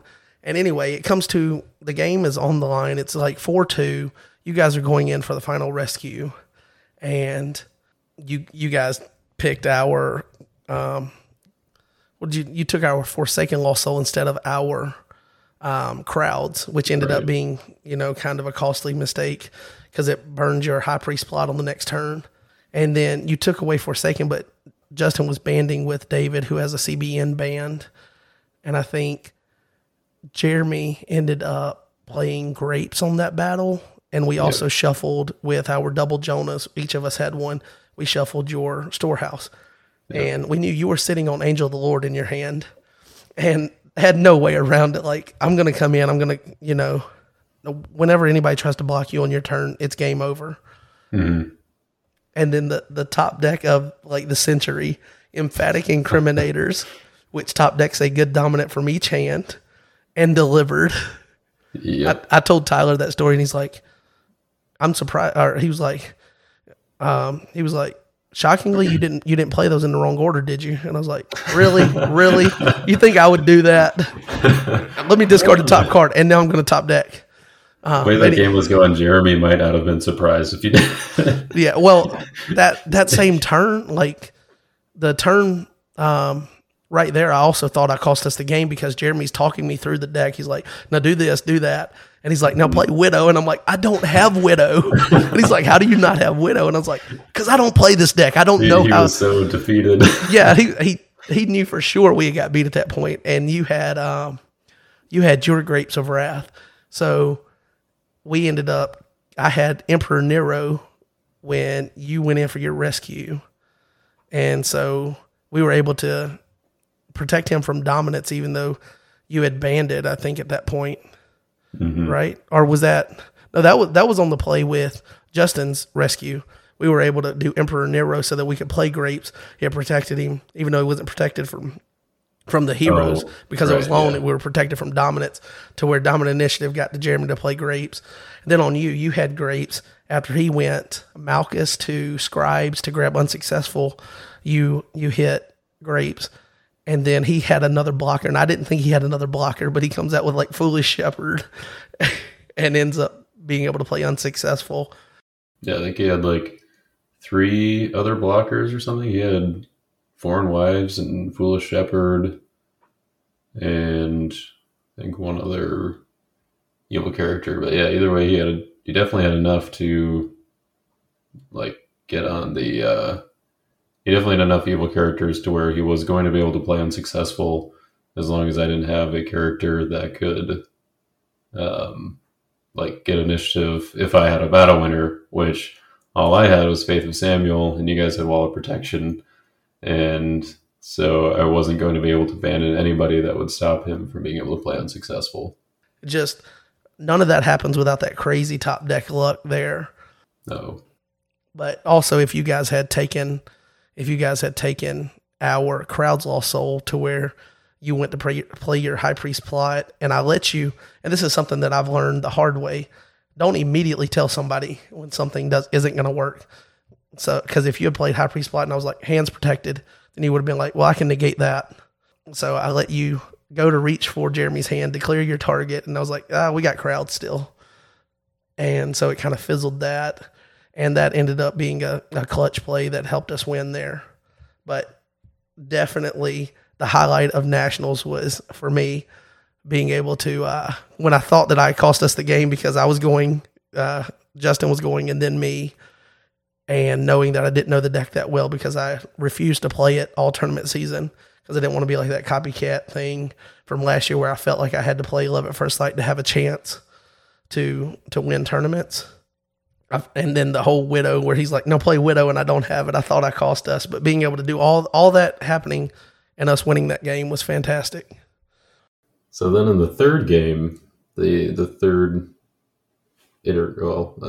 item in this series of unfortunate events.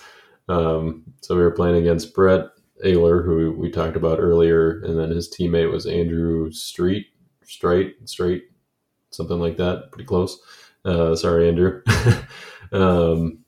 So we were playing against them, and they're both pretty decent players, and they had, I think, mostly they're like Type 1 decks. I think they just kind of synergize them for teams a little bit. I did actually play Andrew in Type 1, so I'm not positive what he was playing, but Brett's deck looked pretty much the same. So anyways, it was a very slow and defensive game to the point where we're going back and forth, and I think we only got 2 rounds in. And in the last round, I was going in for what would be Lost Soul number 2. And I went with Elijah. I chose his Nimrod to block, knowing that he didn't have any evil cards in hand. And so then I had Faith of Samuel ready to go. I was just going to abandon some heroes and call it a day. And Nimrod was prevented, so he couldn't play Shield or anything like that. So Andrew, he's got Falling Away, so he plays that on Elijah. I have Second Coming, so I play that to search my deck for Ride On Victoriously and add that. Tina, what are you doing? And play that to add my Noah to battle because he was meek. And so then Noah gets initiative against Nimrod, but before that completes, I guess, he got to draw 2 off the bottom with Treacherous Land because I played a Dominant and I played another multi-brigade card in battle. And then off of that draw 2, Justin was able to use Priest of Zeus to negate or to discard Treacherous Land so that he wouldn't get any more draws. And so didn't have to worry about that for the rest of the battle, but he did get to draw 2 cards that I didn't know.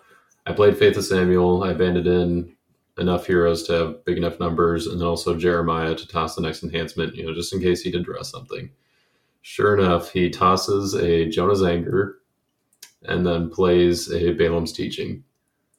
Those are the 2 cards that he drew off the bottom. And he got an enhancement to toss and then an enhancement to win the battle against a multi-hero band. So that was pretty disappointing. in my discard phase, then I was like, all right, well, it's the last round. I'm just gonna I got confirmation that it was in fact the last round. I was the first player to go, and so each of the other guys was gonna have a turn. But I played Offering Your Son to grab Scapegoat from my reserve, and during the battle I had banded to David to search for Solomon's Dream so I could get Son of God. And so I played Son of God on Distressed, put down Scapegoat, made everyone skip their next battle phase because they were going to have 2 battle phases and we were going to have one. They only had 1 lost soul, and it was from Brett playing Son of God.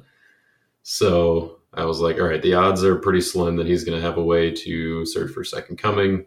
And so it's a kind of, in worst case scenario, we tie if that does happen, which would be bad for us because we timed out against John and Emmanuel, and they did not. So anyways, we get to Brett's turn. He's drawing his cards like one at a time, all dramatically. Does not find Second Coming. He finds Solomon's Dream, but doesn't have anybody to play it on. So he plays a few things on his turn. Then we go to Justin's turn. He does a few things, can't attack. So he pretty much just passes. We realized after the game that he should have gone to his reserve with Storehouse for Lacking Prophecy, but he didn't think to do that, so he didn't activate that, which, spoiler alert, will be important. We go to Andrew's turn. He, in his top 3, draws Prosperity Lost Soul, which in teams, that's one of the majority of Lost Souls that trigger for both players because you have a shared land of bondage. If you need a refresher on teams, there's a podcast about that a few episodes ago. Anyways, you probably should have reviewed that the way this story's going. Treacherous land is important, is good. That was one of the things in there. So Brett gets to activate Prosperity, and he discards a card from his hand, and sure enough, in his top 2 cards, draws the Second Coming. And this is out of like 30 cards left in his deck. Like, we've only gone through 2 rounds, so it hasn't been like a super fast, speeding through the deck kind of game. They weren't playing Widow or anything. And so it was just like, it was a really bad beat kind of a thing where it was just like he got the bottom decks with the bottom 2 cards and then the top decks with the top 2, and so they played Second Coming to get to Son of God. They rescued another one, tied us up at 2, and that was how we ended up in 3rd place, and those guys got 2nd place, which is awesome. Like, I mean, congrats to those guys because they're relatively newer players. I know I've played Brett. Like, I know he's kind of been a part of Gabe's play group for a few years at least. So, like, I mean, he's got some experience under his belt, but I'm glad to see them get the 2nd place finish there, and even though it meant that Justin and I had to take 3rd. Yeah. Well, if it's any consolation for you, we beat those guys pretty good, which was fun for me because Brett, he's the one that I mentioned, beat me 5-0, and I never really had a shot. It was basically like, after my first turn, I'll shake your hand, you win type of game. But the funniest thing in that game was they got a hand look off of a star ability or something, and Andrew looked at Jeremy's hand, and he starts talking about what's in it, and he's like, so I guess they're playing Prophets and Sadducees, and Brett's just like, no, Andrew, they're not playing that. I'm pretty sure they're not playing that. And then when Jeremy goes, he just goes off, and it's like, no, they're not playing that. Yeah. So that was a funny little start to our game against them. But that's kind of how I felt playing Jeremy when I got the hand look, and I was just like, what is going on with his deck? Like, he's got an Abraham, he's got a post-exilic hero, I think it was a Lyud. I was like, this is just kind of a weird combination of stuff, but I was pretty sure like he was playing Widow, so what's going on here? Oh, Widow was in there, trust me. Yeah, I found out eventually. Yeah. So I guess the way you found out would be over the course of your encounter with him in Type 1, which I guess earlier we mentioned Type 1, and I think people would be mad if I had this podcast, had you on, and you had just won Type 1, and we didn't ask you. Like, me and you both kind of mentioned about your deck not being the best and just being good enough, and you being a good enough player to make it, make up the difference. But neither one of us like clued the audience into what that deck was or anything. So people that don't already know don't know anything now. So I'll let you talk about your deck a little bit, and then we'll ask you some questions about getting out of your brother's shadow. Oh no.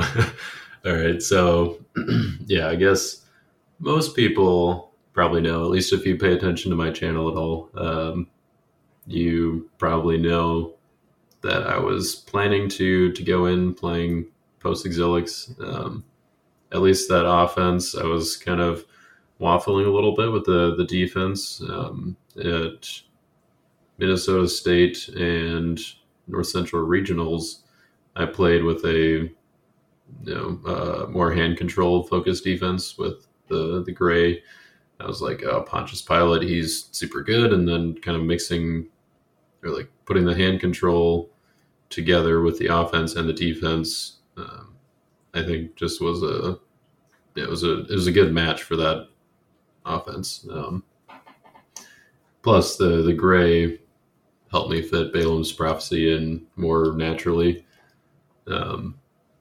So then it was like a couple days before Nats, and I was doing some test draws with my deck, just kind of mostly working on like the timing part, and I was just kind of thinking like, man, I don't know that the gray is going to be quite good enough. Like, I think I need the whole herdsman package, so to speak, to be able to keep up with a first turn Matthew, or like a if someone does do a first turn intro, or not intro prep, just prep phase Widow. And I think that was probably the right call. I don't know. It actually, I don't know how much it really mattered that I had herdsman, because I don't think I ever got a first turn block with him, and I think I was only attacked by a first turn. No, I wasn't even attacked by a first turn Matthew in like the entire day, which was weird. Like, that was unexpected, but it was just kind of the way that the cards fell. Like, against Josh, I got the Stricken. Jeremy wasn't running Matthew. Emmanuel made a misplay on his first turn, discarding his way to Matthew with Prosperity. And so I didn't necessarily need it, even though I had access to it in the games where it might have come up. And so definitely would have made a difference there. But if I were to like play the games the exact same way, the gray defense probably would have done better overall. But anyways, I decided to go with the black Philistines. I still had a little bit of gray splash because I wanted to keep in Denarius, so I had Nero in there, and I wanted to keep Balaam's Prophecy for the draw of Jeshua. And then I wanted to keep Pontius Pilate in there, but he went into reserve along with Emperor Claudius. So I had like Clinging to Power to get out Claudius. I had Tenants Kill the Sun, and I had Stricken, which could both be played on black or gray. So I figured that they meshed together well enough. And I was pretty happy with the way that the defense ended up and the way it played. I think it, like Goliath is it's a really good blocker right now. It has been for a while, but and then the offense, the two changes that I made since the big tournaments was just mostly like a cutting down on brigades and adding a little more resilience, I guess, to the deck. And so I cut out Zechariah the Renewer and Jeremiah Hopebringer for Jonah and Malachi. So Jonah to be another kind of like first turn counter if I can go first and get him down. I had maybe not plenty, but a good number of counters like Golden Calf and Jonah that I think are, and pretty sure I was running Priest of Zeus, that all help against the Widow setup and all that stuff.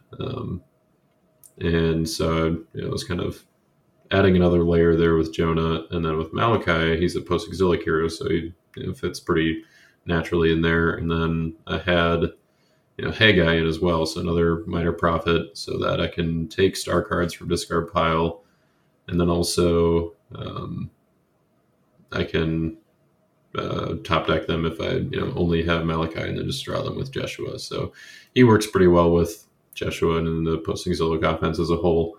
And so I figured that he would be good just for recurring for sacrifice and teaching in parables, since I wasn't doing the impartial judgment stuff. Impartial judgment was not in the deck. And so I thought that would be pretty good. He also recurred some defense. Like I think he recurred Stricken and Betrayal throughout the day.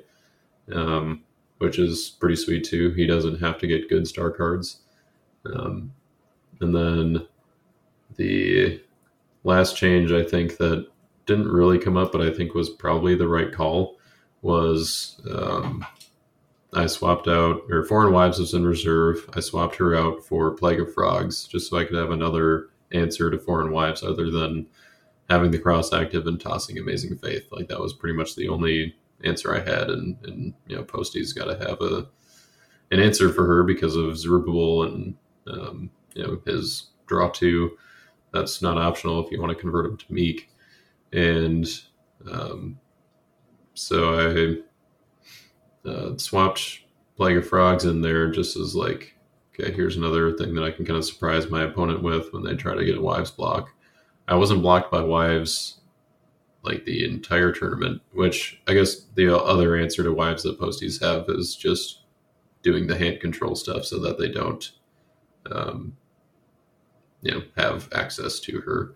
I don't think I was blocked by Wives the entire tournament, but I was ready in case I was. And looking at the top 8 card counts, or the card counts of the top 8 decks, I believe Foreign Wives, she was one of the 7s, and I was the one that wasn't running her. And so I guess in my mind that kind of justifies that as the right call for me. And plus she reduces the brigade count in my deck, even though I did have her in reserve. So anyway, that was pretty much what I was running. I do have a deck list on the forums if people are interested. I haven't gotten to the report, I guess, or like the gameplay stuff as of this recording. Probably not as of its release.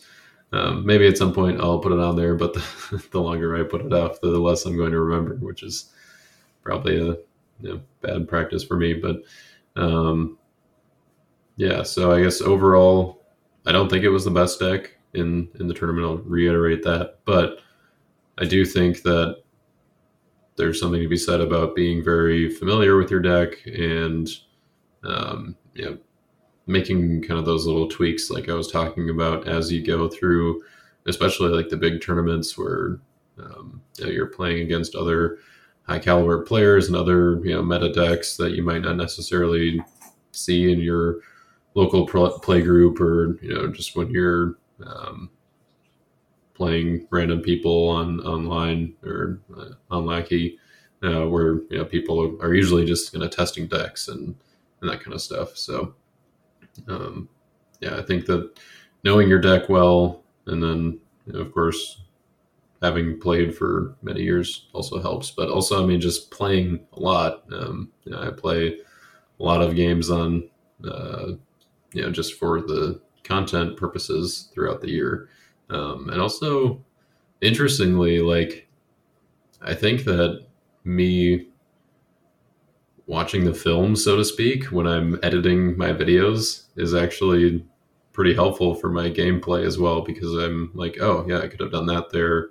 Like I kind of have that built into, the editing process. And I think that definitely helps. So, definitely go check out some of the Type 1 games on my YouTube channel, on Rob M's YouTube channel, and see some of the games from nationals at the top tables there. And I think that seeing what players were playing and the kind of plays that they make is definitely beneficial if you're trying to improve your gameplay and get to those top tables at nationals. So be familiar with your deck and potentially even watch gameplay, like recorded gameplay if it's been on stream or something. All that to just reiterate the point that John likes to say all the time: don't build your deck the night before. So don't be in Bedford, Indiana, trying to swap the defense, 2 days before the category. That I would say is wise advice. Yeah. Yeah. So let me ask you this, because I saw one of your videos and you were challenged in this video by a previous national champion himself to really find a deck and make it your own and just goldfish it. And you ended up going back to an Old Faithful deck, something that you were very familiar with. So it seems like you took the challenge head on and ended up winning nationals. Did this challenge motivate you?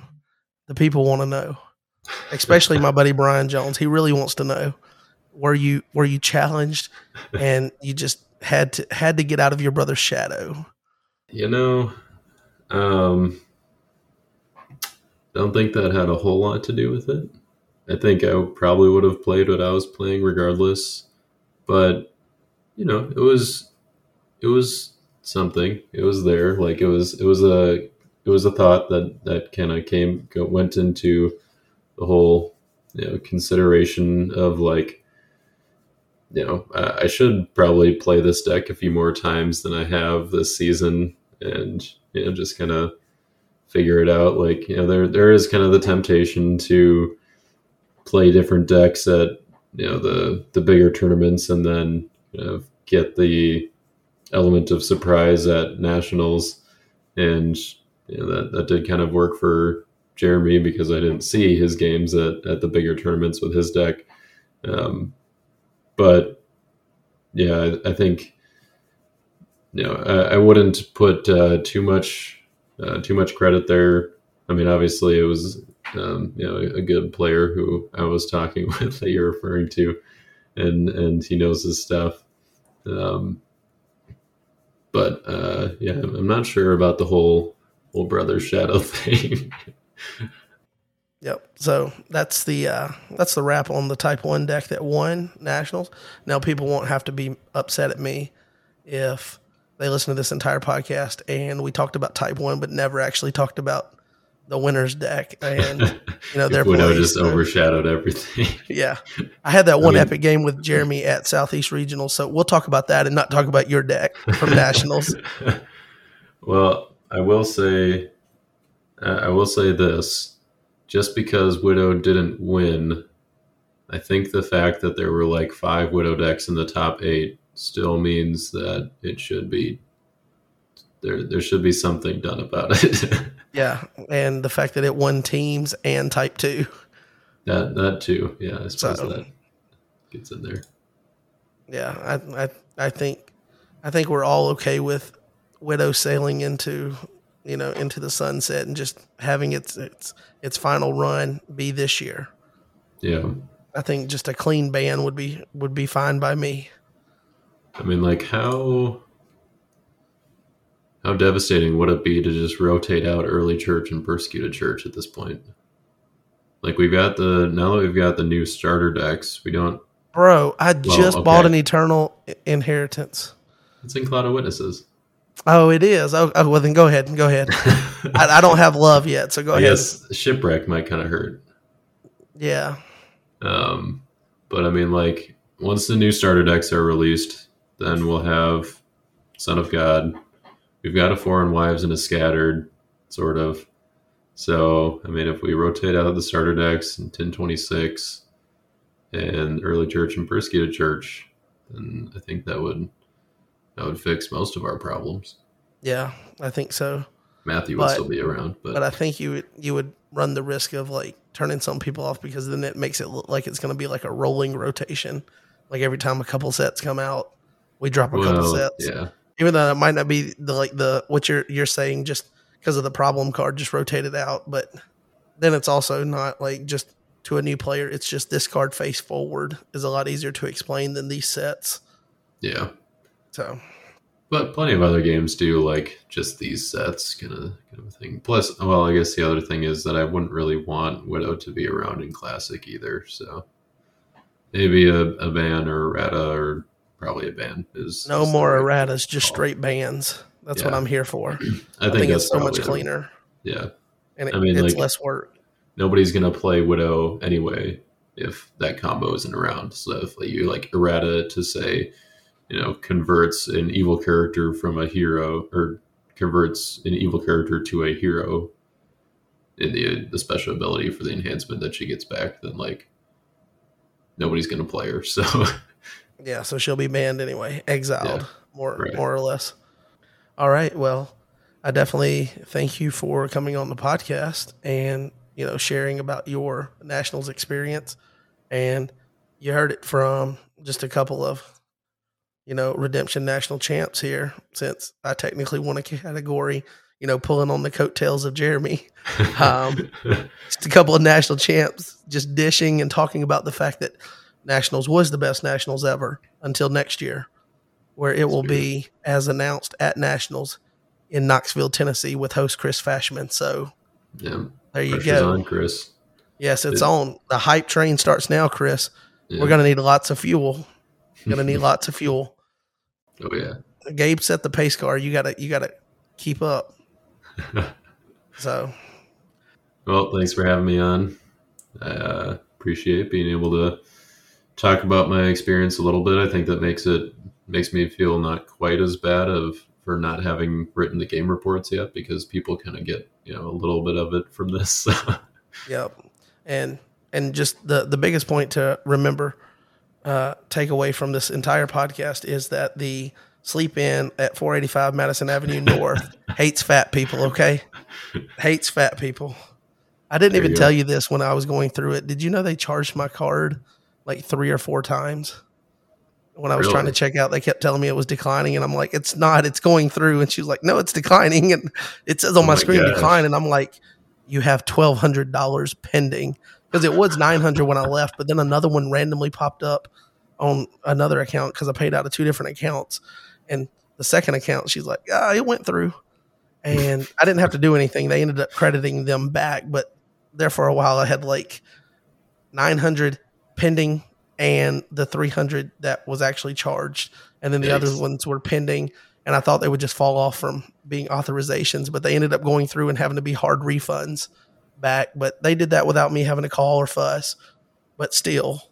That's good, at least. I mean, still, to tell me that it's declining, she's like, it's declining. And I'm like, no, ma'am. You just charged my card. Swipe it again. Ma'am, you just charged it again. Swipe it again. Ma'am, how many times do we have to do this? There's some kind of disconnect there where either the software was not showing her what she needed to see, or she just wasn't seeing what she thought she needed to see. Yeah, well, so we'll just leave it with. Or she just wanted all your money. The Sleep Inn hates fat people. They steal from them. They make them use the stairs, shower slick. She's like, this guy spent hundreds of dollars on cardboard. He can probably afford to pay for his room a few more times. That's hilarious. All right, guys, we're going to cut it off here, and we'll talk to you next time. Peace.